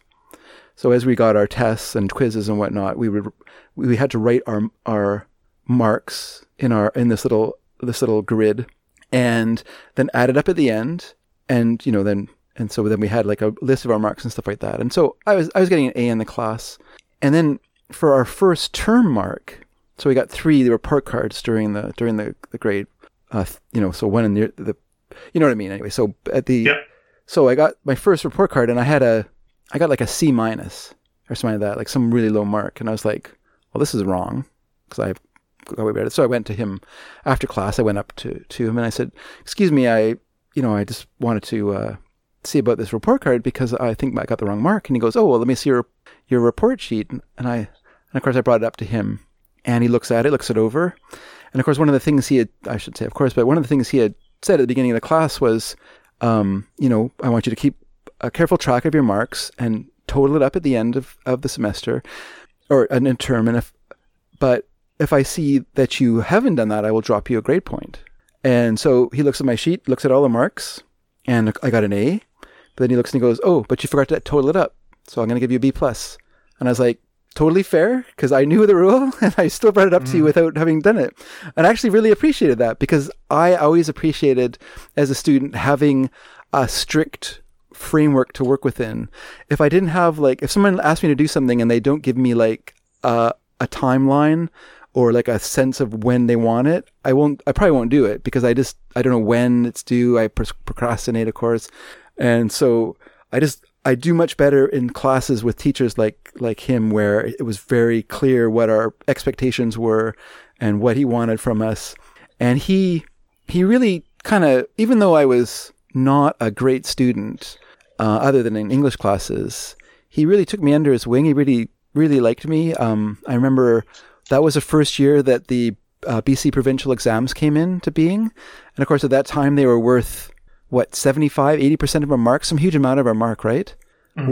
Were so we're basically doing 20% of our mark was from our year or our semester long class, and then the rest of it was on this one-time test that we took. And so the teachers are kind of naturally worried about it and stuff like that. So he started a study group, and if you wanted, you could go to his house after in the evening, and we would go back over through all the stuff for the test. And so I took part in those evenings, and partly because I really enjoyed the class. So it was just an excuse to do more of what I was enjoying, but also I wanted to get a good mark. So I went to the thing. So one night he's like, "Oh, David, I'm going to be late tonight, so I'm going to give you my house key, and if you wouldn't mind when coming early and letting everyone in." I'm like, "Oh, okay." I just thought, what a strange thing, right? He didn't know me, but he gave me his key. And maybe he knew me well enough to know that I wasn't the sort of person who would take advantage of that, because I'm not. So, right. I got there, I let everyone in, and then he came a bit later, and we did our study and stuff like that. And then also he encouraged me to do the honors part of even though I wasn't in no way in an honors stream, he encouraged me to do the honors part of the provincial exam as well. He said, "I think it'll be good for you, and I think you really enjoy it." And I did. I had to write an essay on what are they called now? The metaphysical poets, like John Donne and Andrew Marvell. And, and so I thought he was a fantastic teacher who brought so much out of me. And so this story really disturbs me, because I'm like, well, that's wrong. That's not a good way to encourage students. That's, the opposite of how you seem to us, or seem to me anyway. But I had heard from other girls that told me that, they're like, "Oh, he would look down our tops and things like that, in class and things." But I heard that as well. Yeah. But often the ones who told me that were not great students. So I often wonder, was this kind of sour grapes, that kind of thing, where it's kind of I didn't like him, he didn't give me good marks, so he was a bad person. So I would say if two people say that, yeah, that happened. Yeah, I don't know. I'd say so. Yeah. Yeah. First, I almost guarantee that. Yeah. How many? What do you need? Yeah. What do you need? At that point. And when you're saying that you think she might be remembering this wrong. Yeah. How could she remember that wrong? What element could be amiss in that? She's confusing him with another teachers that she had. Could be that, or that she's just kind of conflated the sort of stories that sort of built up in her mind over time. Who knows? Our memories are tricky things. Lots of cases of people remembering. I think that's bullshit. I think that's enormous bullshit. I think if there's I think that's complete bullshit. Okay. I think if someone's saying that they were struck, that they were struck by somebody, sure, and that this was the turning point in their life. Yeah. They say that they say, and I'm not saying you're full of bullshit. I'm not saying it that way. I'm saying this is just something that that women go through. Yeah. Where there's two things, and again, I don't think that I'm not saying bad things about you when I'm saying this. I'm saying that this is just the way things are. Is almost anyone that runs into this kind of situation will get two things. One is usually, are you sure?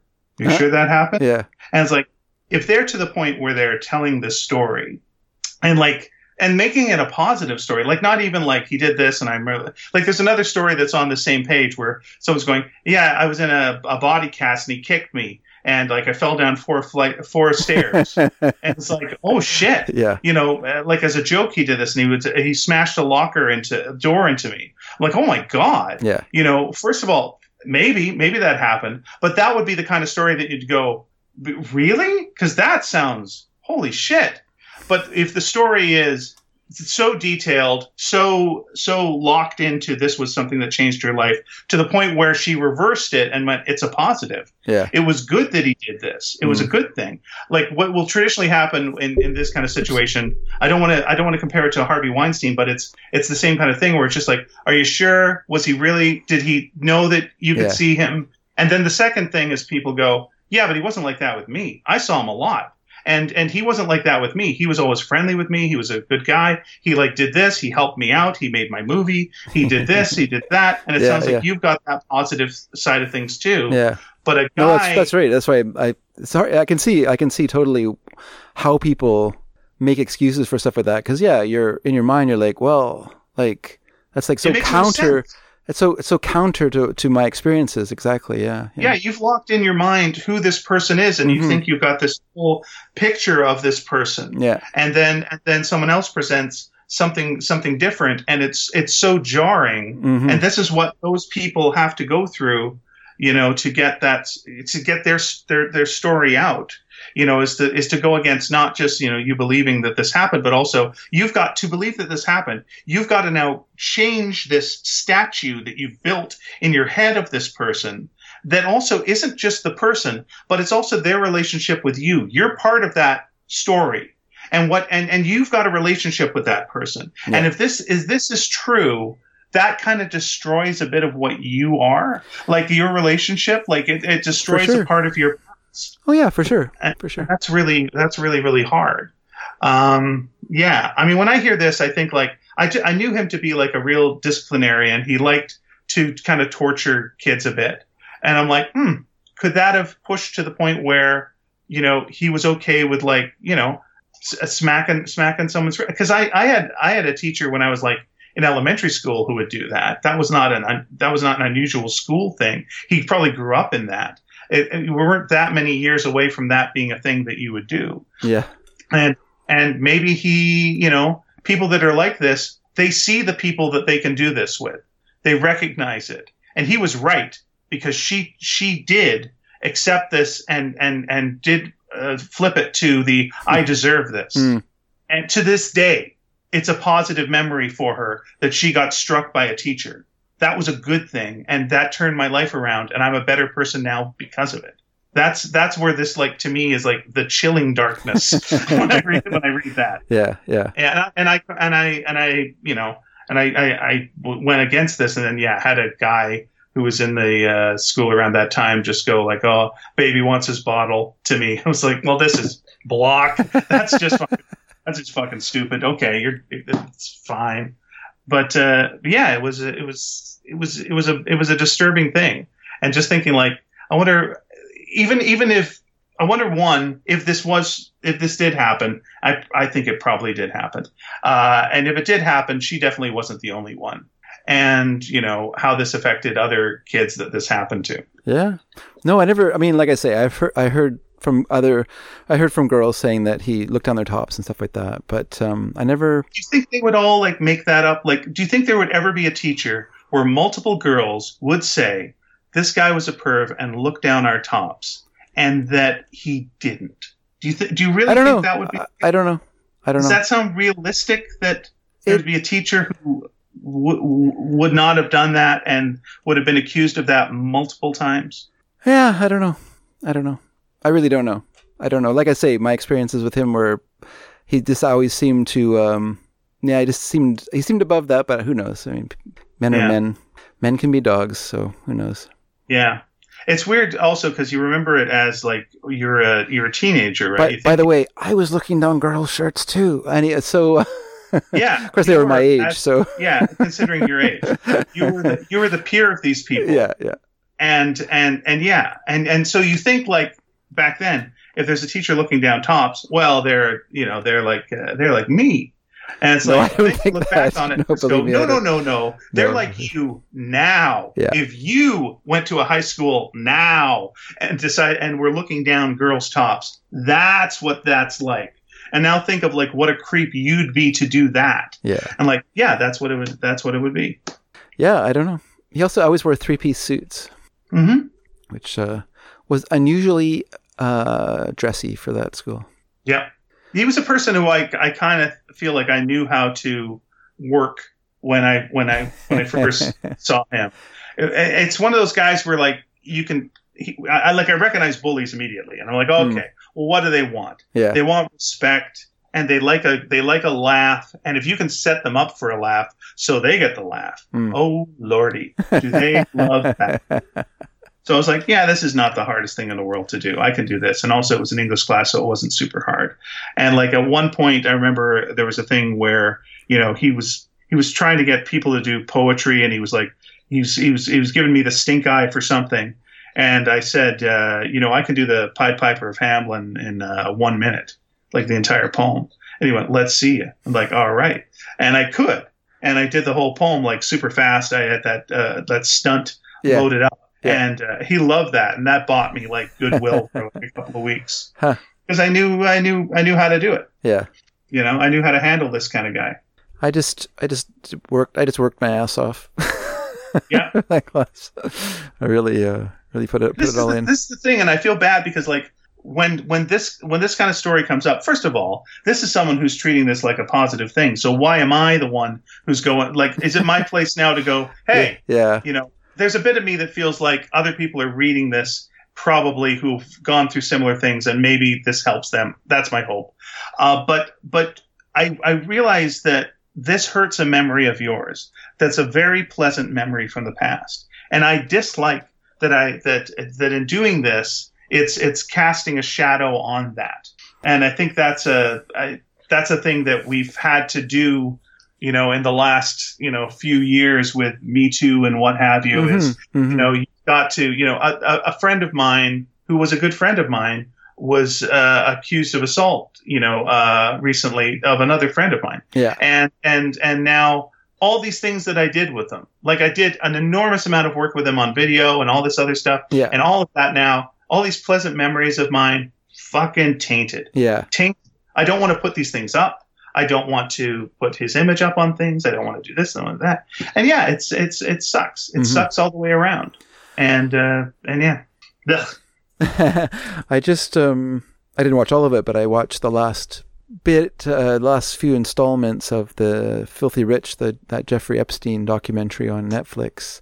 Oh, okay. How's that? So that very good. Very good in it's kind of very half good, just in the sense that I think legally the documentary is kind of limited in what it can discuss. Like, it can't speculate on people who also were in the background of Epstein's doings. You know what I mean? Huh.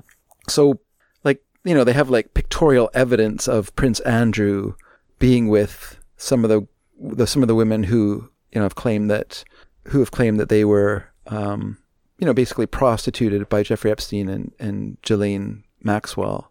Or is it Ghislaine Maxwell? But but they can't talk about people that they say there's not pictures of, or, you know what I mean? So there's, like, elements of it that feel kind of unexplored.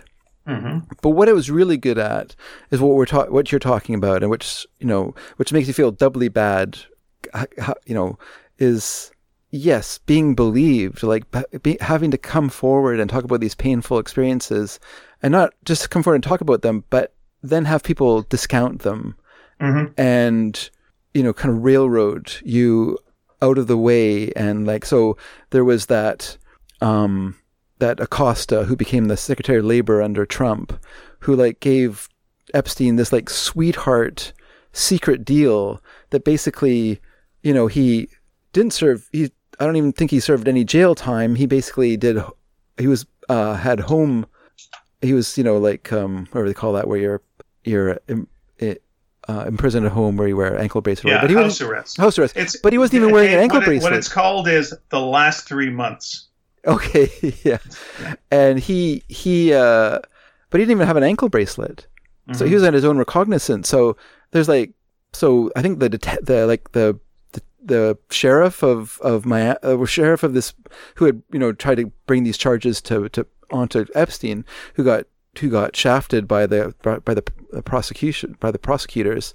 He hired a private detective to keep an eye on Epstein, and this guy just recorded him constantly leaving his house, going to New York, going to his island, it's just a ridiculous charade of a case, and and the women who went through the painful process of talking about their experiences and revealing what happened to them, they just got shat upon because nothing happened. They went through all this pain and agony, and nothing came of it. Yeah. And there was a very cathartic end to it for them, even though Epstein killed himself before the criminal case could be brought, and his lawyers, attempted to have the charges dismissed out of hand. The judge still allowed his victims to talk about what happened to them, and he sat and he listened to their stories, and they said that was so valuable for them because no one had listened to them and no one had taken them seriously before, and this judge sat there and listened to all of their stories and validated them, and then the charges were dismissed since Epstein was dead. Of course, there's no need to go to criminal charges. Whatever kind of civil case they bring is a different matter entirely, obviously. But yeah, it was very that to me was sort of the kind of bittersweet part of it for them, is that one, they could come together with each other and sort of share their experiences and be together as a sort of sisterhood of people who suffered from this horrible man and woman. That Ghislaine Maxwell was obviously a procurer and acted in a very evil way as well. Mm-hmm. And it was, and then one of the women who was sexually assaulted by him, she was an artist. She she studied fine arts in New York, and she tells a story of when she her final year graduating, they had a display, they had a showing of their works, and she sold 2 of her paintings for $12,000, and she's really excited. And then Peggy Guggenheim is the name that comes to my mind. Anyway, there was a Guggenheim who was one of the deans of in this art school, and she came over and she said, "Jeffrey Epstein's really interested in your paintings and he wants to buy them from you." And she said, "Oh, well, I've already sold them." She goes, No, you don't understand. He's going to buy them from you. You have to sell them to Jeffrey. He's given a lot of money to this school. And so she had to sell these paintings that she'd sold for $12,000. She had to sell them to Epstein for $6,000. And he took them and he said, "Don't worry, I'll make it worth your while." Which, of course, she didn't know at the time meant she was going to be raped, but that was what the make it worth your while was. But basically, yeah, he paid them, he paid them to hang around and be sex objects until they either escaped or were discarded. And so this woman, she went through this experience and she gave up her art for years. She just didn't follow that path, And lately she's been coming out of that and doing painting. And one of the things she did with all these fabulous portraits of the women who were part of this case and who she met, and it's really kind of a touching part of it as well. So that's great. So if you don't watch the whole thing, if it's too horrible for you, and I think that could be the case, at least watch the final one to see that aspect of it anyway, because I think it is kind of touching and important to hear their stories and to blush when someone points out to you that you are doing what someone did to them. So yeah, it's there you go, everyone. So yes, so if that happened, fuck him. My memories, I'll throw them out the window. Right. I assume he's long since dead. Yes, he has passed away. It's funny because his house, he had an acreage in Panorama Ridge area, which was kind of like the hobby farm area of Surrey near Delta when we were growing up. And he still had an acreage there. And when we would go to the riding ring where we had Prince Philip games, we would pass his house, and I would say, "Oh, there is Mr. So-and-so's house." And I would tell some story, mostly the one of me getting to go there and unlock the door, which seems like such an honor to be able to be trusted with going to someone else's house and open it up for them without them being there, you know. But all curdled now. But that's life. What do they say? If you meet Buddha in the road, you have to kill him. So maybe it's good to, you know, eat your. Yeah, you know who didn't say that? Buddha. Buddha did not say that. What the fuck? Don't kill me. No, who did say that was Colin Upton in his book Buddha on the Road. Which he was quoting though a famous quote. He wasn't. Yeah, I'm sure he didn't. He didn't invent it. Yeah, and he also didn't invent the character Buddha. So what? There you go. But still, it was a fine comic, and there was a lot of work put into it. So if you get a chance to see it in a comic shop, pick it up and see a little bit of Vancouver in the background too. It's always a treat with a Colin Upton book going like, hey, I know that. True. Hey, I get that. Don't forget, former friend of the show, Colin Upton. Absolutely, never forget. And if we're when we get back to doing local conventions in Vancouver. He'll be there. He will. Yeah. We should get him on the show again. We should. I agree. We should start having guests again via the phone and other ways. Yeah. I'm going to turn to our mailbag, if that is all right with you, Dave. Sure. Alrighty. Last week, we asked the question of the week, which is, what is an emotionally intelligent change you have made in your life? We also asked, what is a question you are always asked? And I think we asked that one because we have our question show coming up very soon. I'll tell you more about that in a bit. Our friend Nina, who was previously brought up, asked, going to answer last week's question because I forgot to. This is her favorite joke. Okay. It's always pressure in reading a joke. Uh-huh. Okay. Do it well. Don't blow it. All right. A man at a funeral asked the widow, "Mind if I say a word?" She says, "Go ahead." The man steps up to the podium and says, "Plethora." As he returns to his seat, the widow wipes away a tear and says, "Thank you. That means a lot." It's good. That is the kind of joke that would make an English teacher happy. Yes. Do you remember that English teacher who would, when she was teaching, she would recline in the up by the window, like she would lay in the windowsill because we had these big windows. Are you thinking of the teacher that was a cat? She acted like a cat. That's exactly how she sat in the window. Like she would find a little sunny spot. Yeah, and she would lay along the window, and she would like have her head propped up on her palm. Was she an older woman? She was. Everyone was older. I was going to say, yeah. I don't know. Like they were all old to me. They're all old to me. People that were like older people are now like younger than we are now. Yeah. I think I know. I might know who you're talking about. Yes. She also liked me a lot as a student. So. I think she gave me a copy of Canterbury Tales. Oh, how nice. Yeah. She, I always like that element of her that she'd just be like teaching class while laying in a window. Fantastic. I do remember that. The two window things I remember is that, and then occasionally looking out a window and seeing your brother out there. Oh, that's right. He liked to climb onto the ledges. Oh, we enjoyed being on a ledge.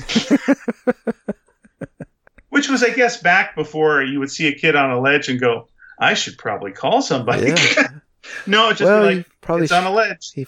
Yeah. Yeah, just like that song, "Living on a Ledge." My overactive brother.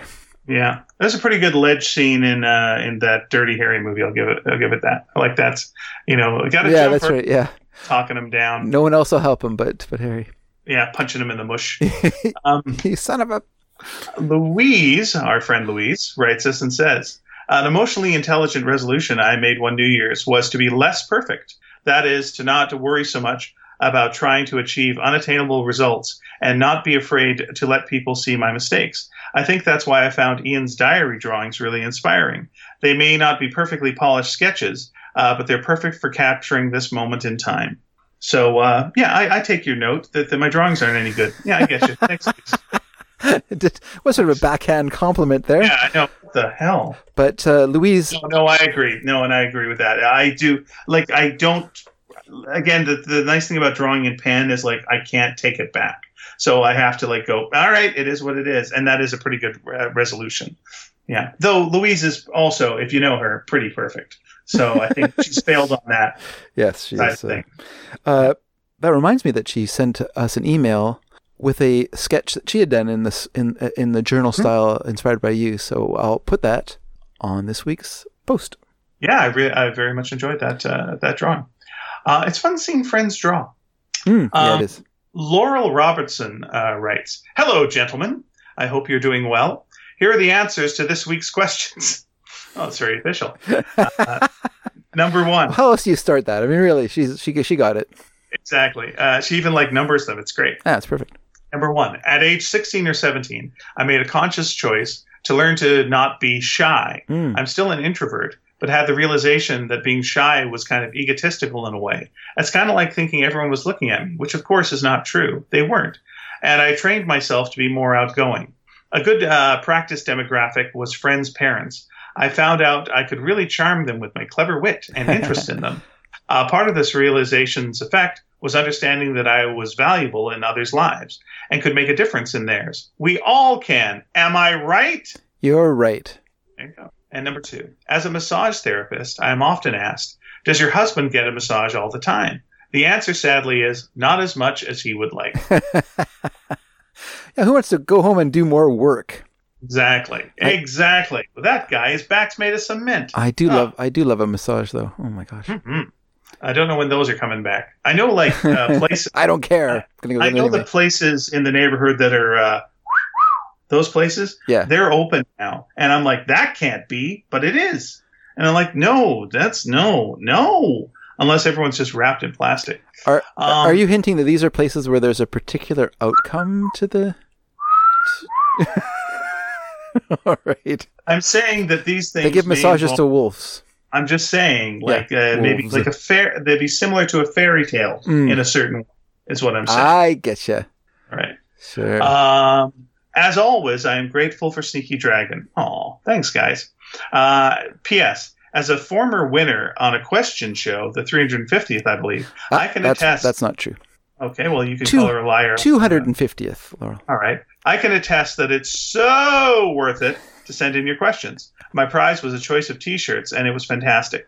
Peanuts Envy, that was the shirt. Yep. I love it still. Do it, folks. Send in your questions. Now I need to go email mine and 2 happy faces.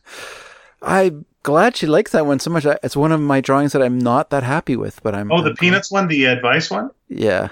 Oh, love that one so much. The dragon is in, I think it says. It's like I love that one so much. He's sitting in the place of Lucy at the the thing, but yeah. I should enter the contest just so I can get that shirt. Of course you can get that shirt if you want it. Okay. I was just going to say, that's funny because when I was a kid, I was super shy talking to my aunts and uncles and or my mom's friends who were also my aunts and uncles. And I remember I used to do this thing when I was talking to them. I would stand in the doorway because they're sort of like, David, come and talk to your aunt or talk to, so I'd stand in the doorway and then I would nervously talk to them and I would pick at my shirt. I would pick at the shoulder of my shirt and draw it up. And then I would reach back behind me and I'd pull it back down. Then I would reach up and pull it up until I had this little peak there. And then I would reach down and pull it back down again. And I would do that over and over again while I was talking to them because I was so nervous and I would keep pulling down, back and forth. And it took me a long time to realize that they liked me. Do you know what I mean? Yeah. I wasn't nervous because I was shy. I'm nervous because I do not value myself. And so I feel like I'm taking other people's time by talking to them. And so I also had to kind of work on that, thinking of myself and realize, oh my gosh, my aunts and uncles like me and want to talk to me. So that was like a major revelation to myself, And I can remember I changed my laugh at one point in my life when I was a teenager because I was embarrassed that I had a high pitched laugh. Mm-hmm. And so I changed my laugh to a ho ho ho ho laugh. And my aunt one time said, after I'd done this for a while, my aunt one time she said, "Oh, David, I miss your laugh so much." And I was like, you know what? Why did I change my laugh? That was stupid. So I just went back to my ridiculous high pitched cackle. Good. Yeah, it's more natural. I know. People say they can recognize my laugh, like if I'm at a radio show, they can hear my laugh in the background. Yeah, and I'm like, ooh, that makes me feel a little uncomfortable. But no, it's great because I can remember one time having a sketch performed, this thing where you entered a sketch, and if you won, they would perform it, and so they're performing this sketch of mine on stage, and you laughed at it. You were somewhere else in the audience, and you laughed at it, and I was like, oh, at least Ian's enjoying this.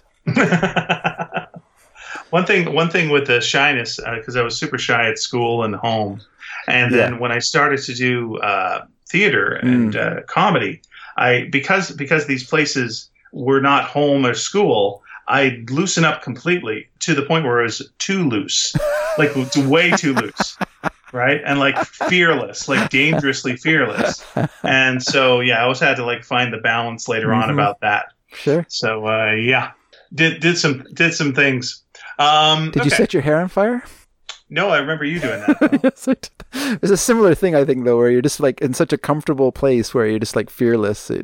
You were doing that. You were doing that at school, and I don't think I was as confident yet at school. Though I did around grade 12. I was. But that was in drama. That was like in a drama class situation, or after school drama thing. I was never in drama class. Back when because of the hairstyles at the time, you had enough spare hair to burn. Oh my gosh! You literally had hair to burn. I did. I had quite the forelock. It was for forelock pulling when the lords and ladies rode by. Of course, I would tug at my forelock for them, but.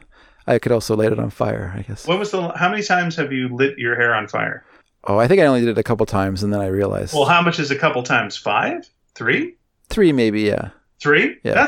That's more times than most people. I think so. But hair burns in a way that's kind of weird, so it's not... I mean, you know what? I'll tell you right now, I light my hair on fire almost every week at work, because I light the torch, and often it doesn't light right away. The sparker doesn't spark it. Yeah. And then when it does it, this is like this huge ball of fire goes up your arm, and it singes all the hair. Wow. So you're like, oh, whoops. Okay. And that used to happen actually when I would light my forge when I was a horseshoer as well. It would go like, click, click, click. Oh, it's not working. Click, click, click, click. This like full ball of flame right up your arm. I'm trying to be very careful with the stove. It's the first time I've ever used a gas stove. Oh, yeah, there you go. Having one here. And so, there are occasions where... whoosh occurs, and I'm like, oh, this is a dumb way to lose an eyebrow. But I mean, it's I just, don't want that. Yeah, but I mean, it's just, it's like, it happens so quickly. It's kind of, it's not like it's a dangerous flame. But the first time that you lit your hair on fire, I had no idea what was going to happen. Well, I was wondering, it's like that's a certain confidence. That you're like, I got this under control. Like, there's no backup plan of how to put it out, or if you're going to have a Michael Jackson story. I had a friend nearby with a bucket of water, so don't worry. He's just around the corner. Okay. Just stand nearby. If this goes terribly wrong, throw the bucket of water on me. Yeah, put some ice in it for ALS. What? It'll make sense later. Trust me. Okay. Todd, our friend Todd, wrote us and said, I'm midway through Dr. Thorne. His recommendation. Yay. And I am really enjoying it so far. Good. I must admit, I didn't expect a Victorian novel to be so funny. There are a lot of meta, fourth wall breaking moments in the narration that feel rather modern, such as Trollope apologizing to the reader for the first 2 chapters being nothing but scene-setting exposition, or describing Dr. Thorne's niece Mary as being beautiful as you'd expect a novel's heroine to be. At this rate, I can see myself reading some more of Trollope's novels, although still probably not all of them. You know what? I still have not finished my Trollopathon, which, just speaking of that, I just in this book, my book of journal entries here, I noticed, let me see if I can find it. This was 2015 still. Continuing Trollopathon, Vicar of Bullhampton. So there you go. And then that was June 28th or 29th. And then September 18th of 2015, it says, finished Ralph the Heir, book number 26. So that is still part of the Trollopathon. So I still have not finished it because I broke my e-reader a year or two ago. So it's kind of thing where you need your e-reader to do that sort of a stunt reading, because you just need to have the books constantly at hand to read whenever you have a break. But okay, I'll pick it back up again. I'm going to finish this, I swear. But I'm glad you're enjoying it, Todd. I do think Dr. Thorne is a very good book, and I highly recommend that if you like that book, then that you read Can You Forgive Her? I think it's a fantastic story. But Dr. Thorne is very appealing, and I just love when the boy, I can't remember the names of the characters now, but the Lord's son who is being pressed to marry a wealthy woman. He's sent to this party at his aunt's, his more higher status aunt's manor house to attend a party where this heir to a hair ointment fortune is coming. Oil of Jericho, I believe it's called, something like that. And so he goes there, and his task is to, flirt with her and then marry this very, very wealthy woman. But he's already given his heart to Mary Thorne, Dr. Thorne's daughter. And so he kind of goes there unwillingly. And instead it's a wonderful sequence that he has with this heiress. It's really great. And, Trollope is a lot of fun. Like, when you think Victorian novels, of course, you naturally think, ugh, what a lot of work, blah. But he writes super readable stories, and because he lived those characters, because his job involved riding from town to town to inspect post offices, he would just ride, and he would think about his stories when he was riding, and he would live in these characters, and he would imagine their lives and what happened to them, and he loved them all, and he was so empathetic to women and everyone that it's just they're amazingly readable because there's so much affection in the stories. So I highly recommend that if you enjoy reading novels, that you read them from Trollope, because you will not be disappointed, everyone. I'm a Trollope booster. Edward Dragansky writes, Hello, Ed. I have a motto. Yep. Hi, Ed.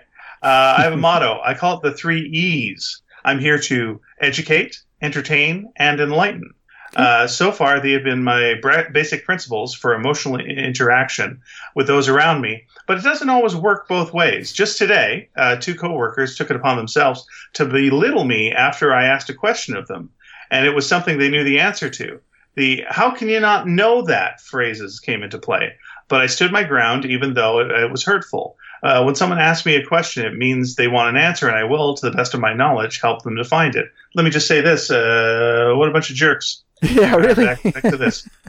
Sorry you went through that. I made the emotional choice to keep myself true and honest to myself and not turn into that kind of person when someone asks a question or seeks my help.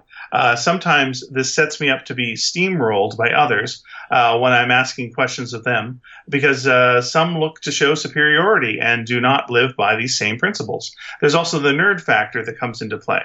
I'm regarded as an alpha fan for many things: comics, movies, culture, etc. So I get the, is that all you think about? Or, there's a big world out there. Why don't you like other stuff like normal people shit? Emotionally, it sounds like that's the reason. Why would you want to go out when these jerks are in the normal people? Anyway, emotionally, it will wreck me for a short period until I realize that I would never do that to anyone or stoop to those levels. This realization lifts me back, and I can say that I haven't changed myself emotionally to make someone else happy or fit their mold. I continue to be me, and I like who I am a lot. That's really good to hear. So if you're in need of these 3 E's, I'm here and continue to live by these simple principles. But if you're about turning it around on me, I'll never make you feel less of yourself, because I know something you don't. Share and care information. Never keep it to yourself and use it to hurt others. It felt good to get that out, especially after today. Thanks, brothers. Back at you, bro. Yeah, right back at you, Ed. And Ed, just one thing before Ian goes on. Just want to also say that Ed sent us some drawings, some sketches to the Facebook page. So if you go to our last show, underneath the post, there are some sketches by Ed of various comic book and comic strip characters getting beaten up. So obviously working out some stuff in his sketchbook as when he's younger. But yeah, they're all really good. Great drawings of Popeye and the Incredible Hulk and Archie. I recommend that you guys check that out. Excellent. Very nice work, Ed. Ed's a really good artist. So even as a youth, if I had seen his drawings when I was younger, I probably would have just thrown my pencil away. By the way, Dave. Yeah. Are you living in a bird sanctuary right now? Oh, do you hear birds? Oh, many birds, yes. Like you've been punched in an old-timey cartoon and they're going around your head. It's not unpleasant. It's quite nice. But I'm just making sure that there are birds in your vicinity, right? And bats in my belfry. No, I have my window open because it's very warm out today. So okay. I have a cross current. My door is open. I have a board across it so the chickens can't come in. And then I have my window open. so I can see the chickens walking around in the yard. They're not visible right now, but they've been popping back and forth. Edward goes on to write, a question I'm always asked, why can't I enlarge this 800K JPEG into a wall poster? Second question, why does this wall poster look like shit? And it's because it's Patrick Stewart from the Emoji Movie playing his character, Poop. Hello, I'm Poop. Well, good on you, Edward, and also good on you not taking that stuff and turning into a bully yourself. That's a very easy thing to do. People do that, go, I'm going to show you, and instead be the better person, and then you actually do show them. That's the way to play it, and that makes the world a better place. So thanks for doing that. Yeah, there's not much difference really qualitatively between jock bullies and nerd bullies. It makes you feel bad in both cases. Exactly. Well, there's less locked in the locker and more locked in the emotional locker. I don't know what's worse. I don't know. Okay, Rich writes in with a joke. Here's the joke. Cool. All right. So, hey guys. On their wedding night, as they were getting into bed, he asked, "My dear, is this your first time?" And she said, "Why does everyone always ask me that?" Mm-hmm. Yep. That's good. I like it. And then they start pegging. Okay. Sarah Walsh writes, right, rolls up sleeves. Nah, I'm a hardcore subscriber to the no bad music philosophy, so I can't get riled up about a disagreement over which Genesis song or album is better, although it is obviously Foxtrot. I can definitely understand what you mean about Supper's Ready. It's a big commitment, certainly not something you want to come on the shuffle when you're driving 3 miles to the store, especially if you tend to sit in the car until the song is over. But I love a solid album, so if I'm going to dedicate an hour specifically to listening to one block of music, I don't much care whether it's split into 3-minute or 30-minute chunks. Supper's Ready in particular, when that first melody comes back at the end, and it's "Hey Babe," to tie it all up, then the New Jerusalem part carries us out, kind of like Sgt. Pepper reprised rolling into a day in the life. It's worth the investment to me. You've truly been on a journey. It's also conveniently broken up into distinct parts, so it can be like listening to several different songs strung together, again, like Sgt. Pepper. And Stagnation is great too, but I think my favorite on Trespass is The Knife. Also, gotta show a little love for Nursery Crime, which is growing on me lately as well. Hogweed. I don't know any of these words that are being said right now, but I'm reading them out loud like I do. Well, I feel like... understand what Sarah Walsh is saying, Dave? Of course I do. Very good. Of course I do. Esperanto. I'm just going to say that... Is it Esperanto? No, it's Genesesian. No, I'm going to say that it's... we're splitting hairs here, really. I mean... I love Foxtrot as well. It's just I'm a stagnation guy these days, so it's I don't think I'd heard Trespass too much, but you know what? I'm gonna say that we might as well just call it even, like both agree to disagree, and we'll just say that Selling England by the Pound is the best Genesis album. All right, what's the next letter? That was it. That is it. Have you got some letters, my friend? I just wanted to... Oh, that's it. I just wanted to say... I would say more about it, but I'm thinking that we're going to do a top 5 show on the listening party in a little while. And I'm going to do top 5 progressive songs for that. So prog rock songs. So I don't want to give away too much of my feelings on these things. So I don't want to talk about it then. Okay. Does that sound reasonable? Very reasonable. Okay. So we had... an email, and I just have to find it. And this is from Brent Tannehill. Brent wrote in with best short joke is the subject of this email. Okay. He says, I have lots of favorite jokes, but most are long, and some aren't appropriate for everyone. This one is great because it's funny, and young kids get it too. Okay. So I will do it for you. I will do you. This is one that's like call and response, so you know your part in this. You've heard this joke. All right, sir. All right, I'm ready. All right. Knock, knock. Who's there? Interrupting cow. Interrupting Moo! Yeah, there you go. Oh my God. What's wrong? That cow just interrupted me. I know. Wait, that was also its name. Oh, I get it. Nice. It is pretty good. It's a classic. I remember my nephew Jamie telling me that joke when I was younger. When he was much younger, I should say. I'm not that much younger. He was much younger then. Well, you know what I mean, right? Like me. Yeah, I know how time works. But I'm just saying, like me 20 years ago wasn't that much different than me now. But he 20 years ago is a lot different than he now. Oops, I almost dropped my phone. You know what I mean? Yeah. Like there's a big difference between being 5 and 25, but there's not that much difference between 33 and 53, or 54 actually. 54. Fuck. Okay, so this is a message from Josh. Josh Chambers has written to us. Hello, Josh. And so Josh says, "Hello, sirs." Hello. In regards to this week's, I'm glad you identify as a sirs. In regard to this week's questions, an emotionally intelligent change I made in my life was learning to embrace my nerd status. When I was hitting the glorious time of life known as adolescence, I felt this insane pressure to adapt, to become part of what I assumed was the cool crowd. I begged for and achieved, much to my parents' distaste, Nike Airs, athletic apparel, and since this was the late 80s, early 90s, other clothing and colors more appropriate to construction cones. I was leading a double life, trying to fit into the jock couture culture while scrambling home every day hoping a butcher paper wrapped Marvel comic was waiting in the mailbox. Sometime in the 10th grade, I was adopted, he puts that in quotations, by a group of seniors who enjoyed comedy and pop culture, and I came to feel a bit more comfortable. Sub-question. What is a question you're always asked? Actually, he says, oops, hit enter too quickly, sorry. Actually, before he answers that question, he goes on to say, it probably wasn't until college that I fully embraced nerd culture. And now that I've wrapped up year 20 in the classroom as a teacher of English, lit, and film theory production. Those are 2 good classes to teach. Yeah. English lit and film theory production. That's great. I'm happy to say that I've seen a great shift in culture and kids feel very comfortable with being a bit on the outside. I think that's true. I think we have had a big culture, which I would credit computers with. Computer and video games have kind of leveled that, have given like a kind of co-interest to kids who are nerds and kids who are jocks. And there's a kind of connection there that there wasn't there in the past where, you know, the computer lab in school, into a majority of kids in school was like, forget about that place.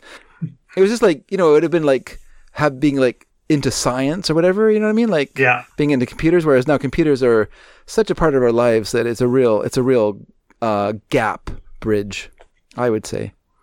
He says, I also encourage nerds to be nerds. I only hope someday they hold pep rallies for these kids, but like Groucho, they wouldn't want to belong to a club that would have a member like them. So yeah, it's then he says to question number 2, which was, as to refresh, a question you are always asked. How old are you? That's a question he's always asked. It depends. When I'm talking to people about literature, film, all things historical, and usually the odder or more esoteric things in life, the question implies that I was born in 1903. In the other case, when I behave a bit on the loony side, how old are you becomes much different, and usually from born of annoyance. It's usually followed up by an apology. He says, thanks again for a great show for these times. Your Fansplainer sidecast on the Emoji Movie had me in stitches this past week. Perhaps a sidecast could come of this. Greenlit nightmares. So that's very good. Yeah. So Ian, I feel like this is more for, I mean, I was a nerd in school, I guess, but I think in a way I hit it a bit better than you. And also I was comfortable not fitting into school. I have to say, I never yearned to be in an in-group. I was pretty comfortable with my out-group status, or at least my fringe interest. But I also feel like I was much more of a chameleon in school, and I was able to like kind of have friends in all kinds of different cliques in school. Were you able to embrace your nerd status in school, or did you try to hide it? I tried to just avoid school in general until like grade 11 and 12. Like basically, we moved when I was grade 6, and it was a nightmare until about grade 11. But what I discovered at that point was theater, and so I went off to do theater. And so at nighttime, I'd be hanging out with kids my age and older. And I was accepted there. And so going to school, it was just like, well, I knew there was another world that was a better world that was out there. I think that's what kept me sane. And also I was working on a television show off and on called Switchback for the CBC. And so I knew there was like that kind of world as well. And all these people who worked on these things generally were nice and funny. And I enjoyed them much more than people in my school. So I didn't try to impress people in my school. School was just something I felt I legally had to get through. And I paid as little attention to it as I possibly could, while focusing on all the other things and making my own things, so that I could get away from school as much as I could. And I kind of got into the nerd thing by going to conventions. Like I was doing my own comic books, and I'd go to conventions and I'd meet people there, and meeting you was a big part of getting accepted, because you liked comedy and I liked comedy, and so we made some comedy, and people seemed to like our little comedy shows that we would do for lunch. That helped make things more accepted as well. But yeah, it was pretty much, I don't think I was embracing it at school. I don't think there was really an option for that there. But I was embraced doing the things that I liked outside of school. Yeah, it's interesting. Like, I mean, I played D&D starting, I think, in grade 10 and on into through high school, through the rest of high school, into senior high school. That was Dave and Dave, where you and another Dave would get together and just wrestle. Often several Daves. I have so many friends named Dave then. But it was, I mean, and I guess that's nerdy, but to be honest with you, I never thought of myself as a nerd, like I didn't really embrace it or think of myself in that way. I knew I was an outsider, but I knew that from elementary school. Like, I didn't suddenly develop interests when I was older that put me on the outside. I always was on the outside. And I think that was maybe saddening when I was a kid. When I was in elementary school, there was times that made me very sad and feel very lonely. But I, my interests also, the things that I developed interest in were things that I could do by myself, drawing and reading and things. And I still had friends in the neighborhood and stuff. So I wasn't like a total lonely person. As just in school, I know I wasn't included in sports and stuff like that, even though I was interested in playing, just because I was a very tall kid and my muscles, my bones outgrew my muscles, and I was clumsy, and I was more like, a baby giraffe trying to run around than a kid, an athlete. And so I tended to not get included in those sort of things.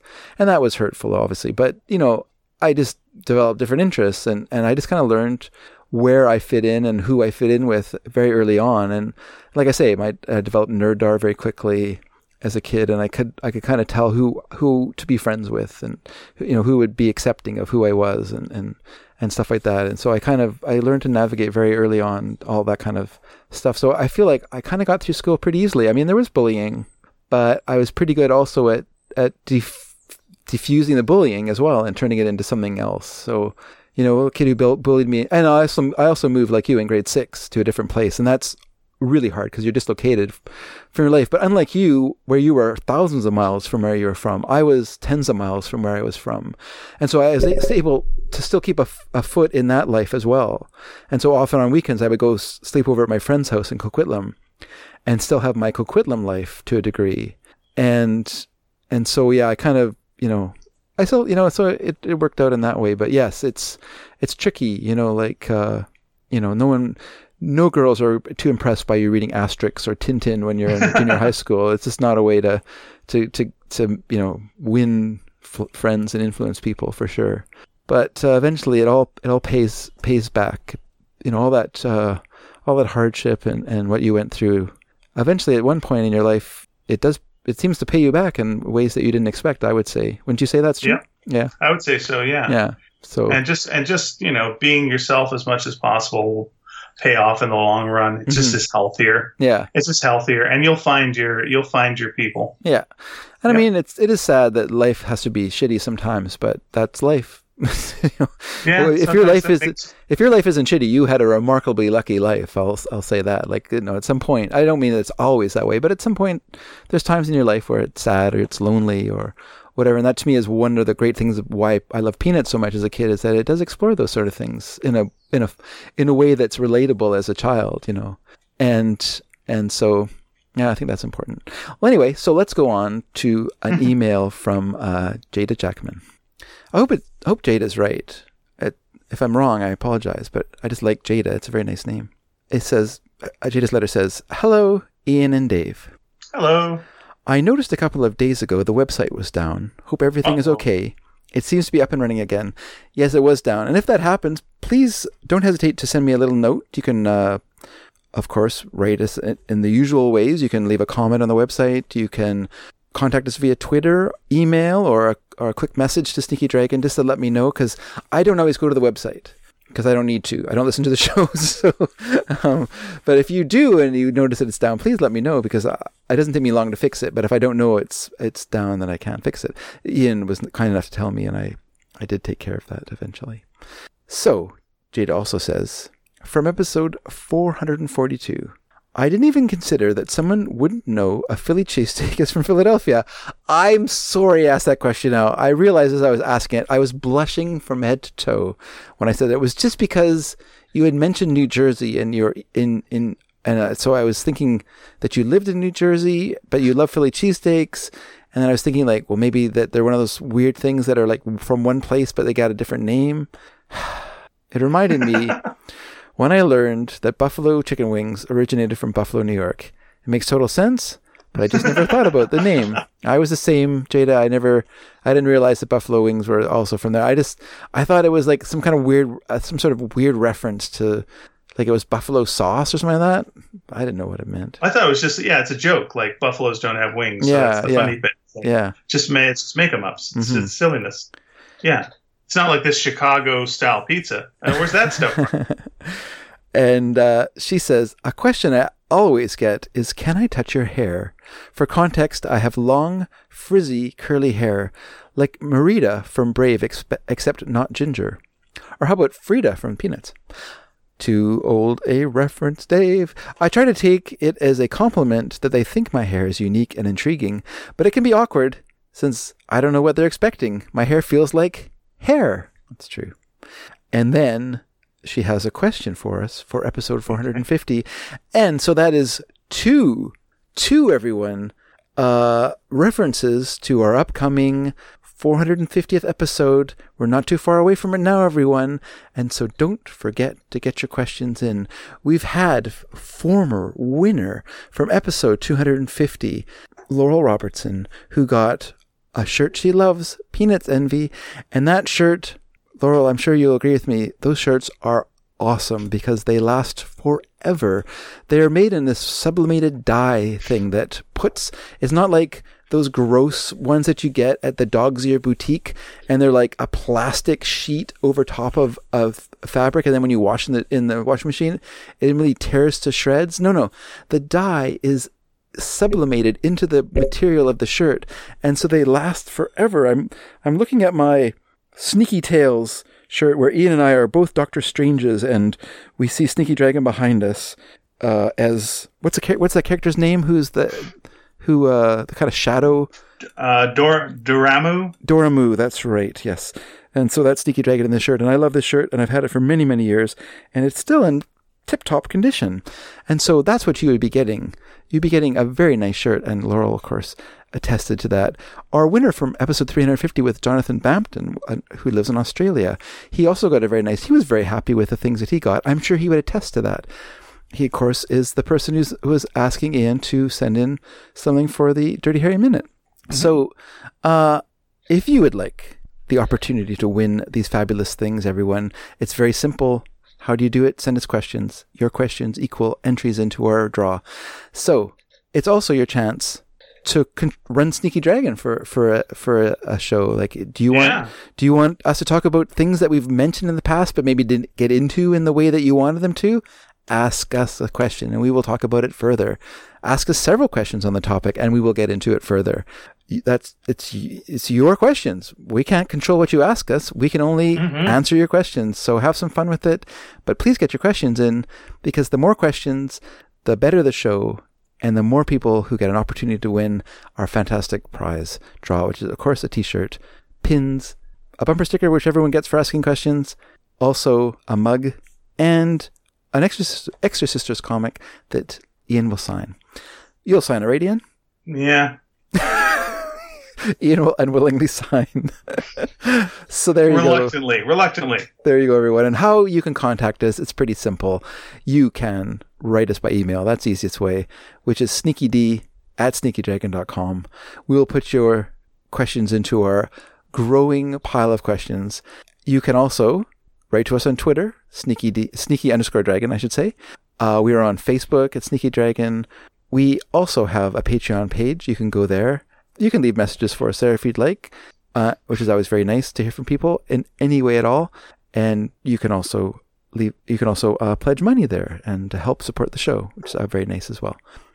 It turns out last year's what we got last year was completely paid for everything that we needed to pay for last year. So that was very nice. Thank you, everyone. So thank you very much for that. Yes. And awesome. That's all sour gummies.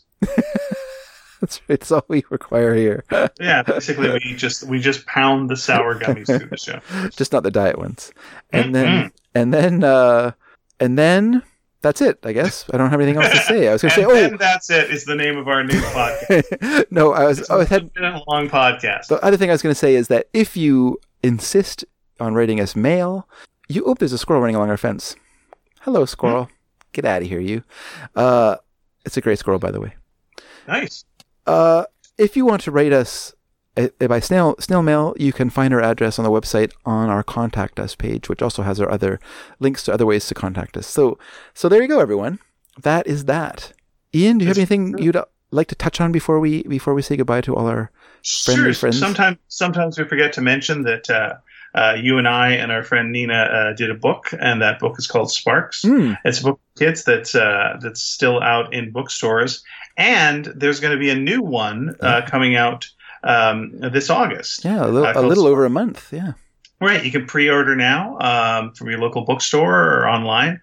Sparks Double Dog Dare. We're very proud of that one. And so yeah, that's there. And as we mentioned, Extra Sisters issue 6 is out in stores now if you feel like picking that up. I also do cartoons in Mad Magazine, which is still in comic stores, and comic stores still exist. So if you feel like doing that, you can pick those up too. I think that's about it. We forgot to do our questions. Oh, okay. Our question of the week. All right, let me throw this out. Okay. Because we were going down some dark paths there. But like, who was it? Let's do a positive spin on this if you want. Sure. You can go negative if you feel like it. But it's this. Who's a teacher that had a big influence on you, like a good influence on you? That's good. Like a positive, sent you in a right direction. Let's do that. So that'd be one of the questions. Sure. When you say sensuous, that reminds me of a teacher who used to give students neck rubs during class. I know who you mean. Art class. Really? Yeah. No, I was thinking of a different one. Okay, yeah, this is what burns you. This is also what burns you, but it was an English one. Was not? No, this is art class. It wasn't that one. Isn't it bad though that there's like multiple ones that you're like, that's it? Yeah.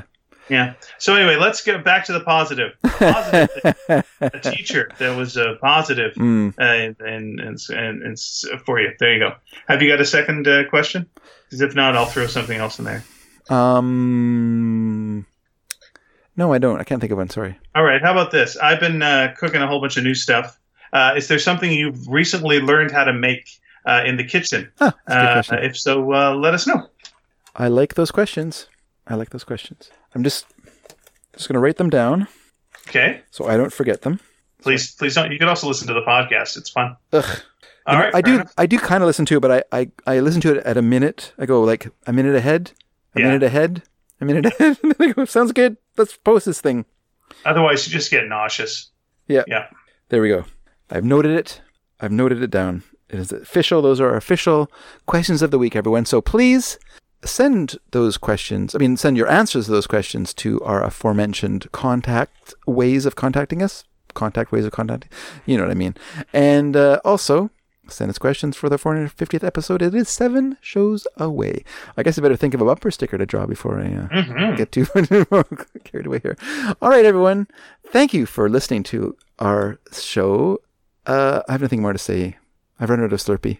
All right. Well, try and think of other things to say by next week.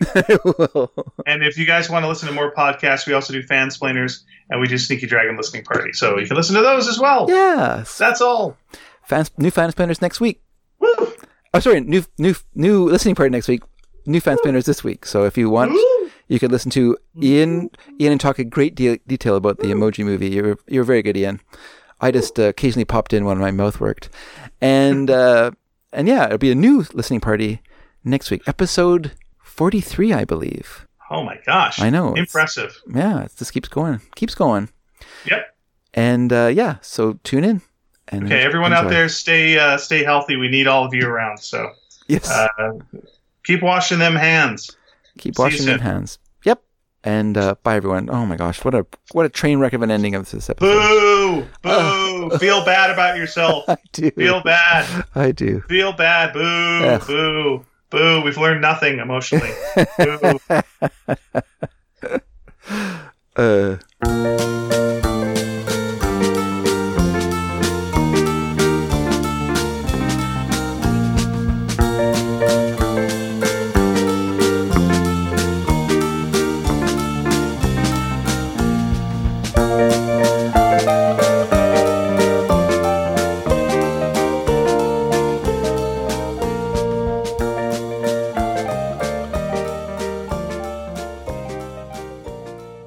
Bloop, bleep, bloop, blah, bloop, blah, bloop, blah, bloop, blah, blah, blah, blah.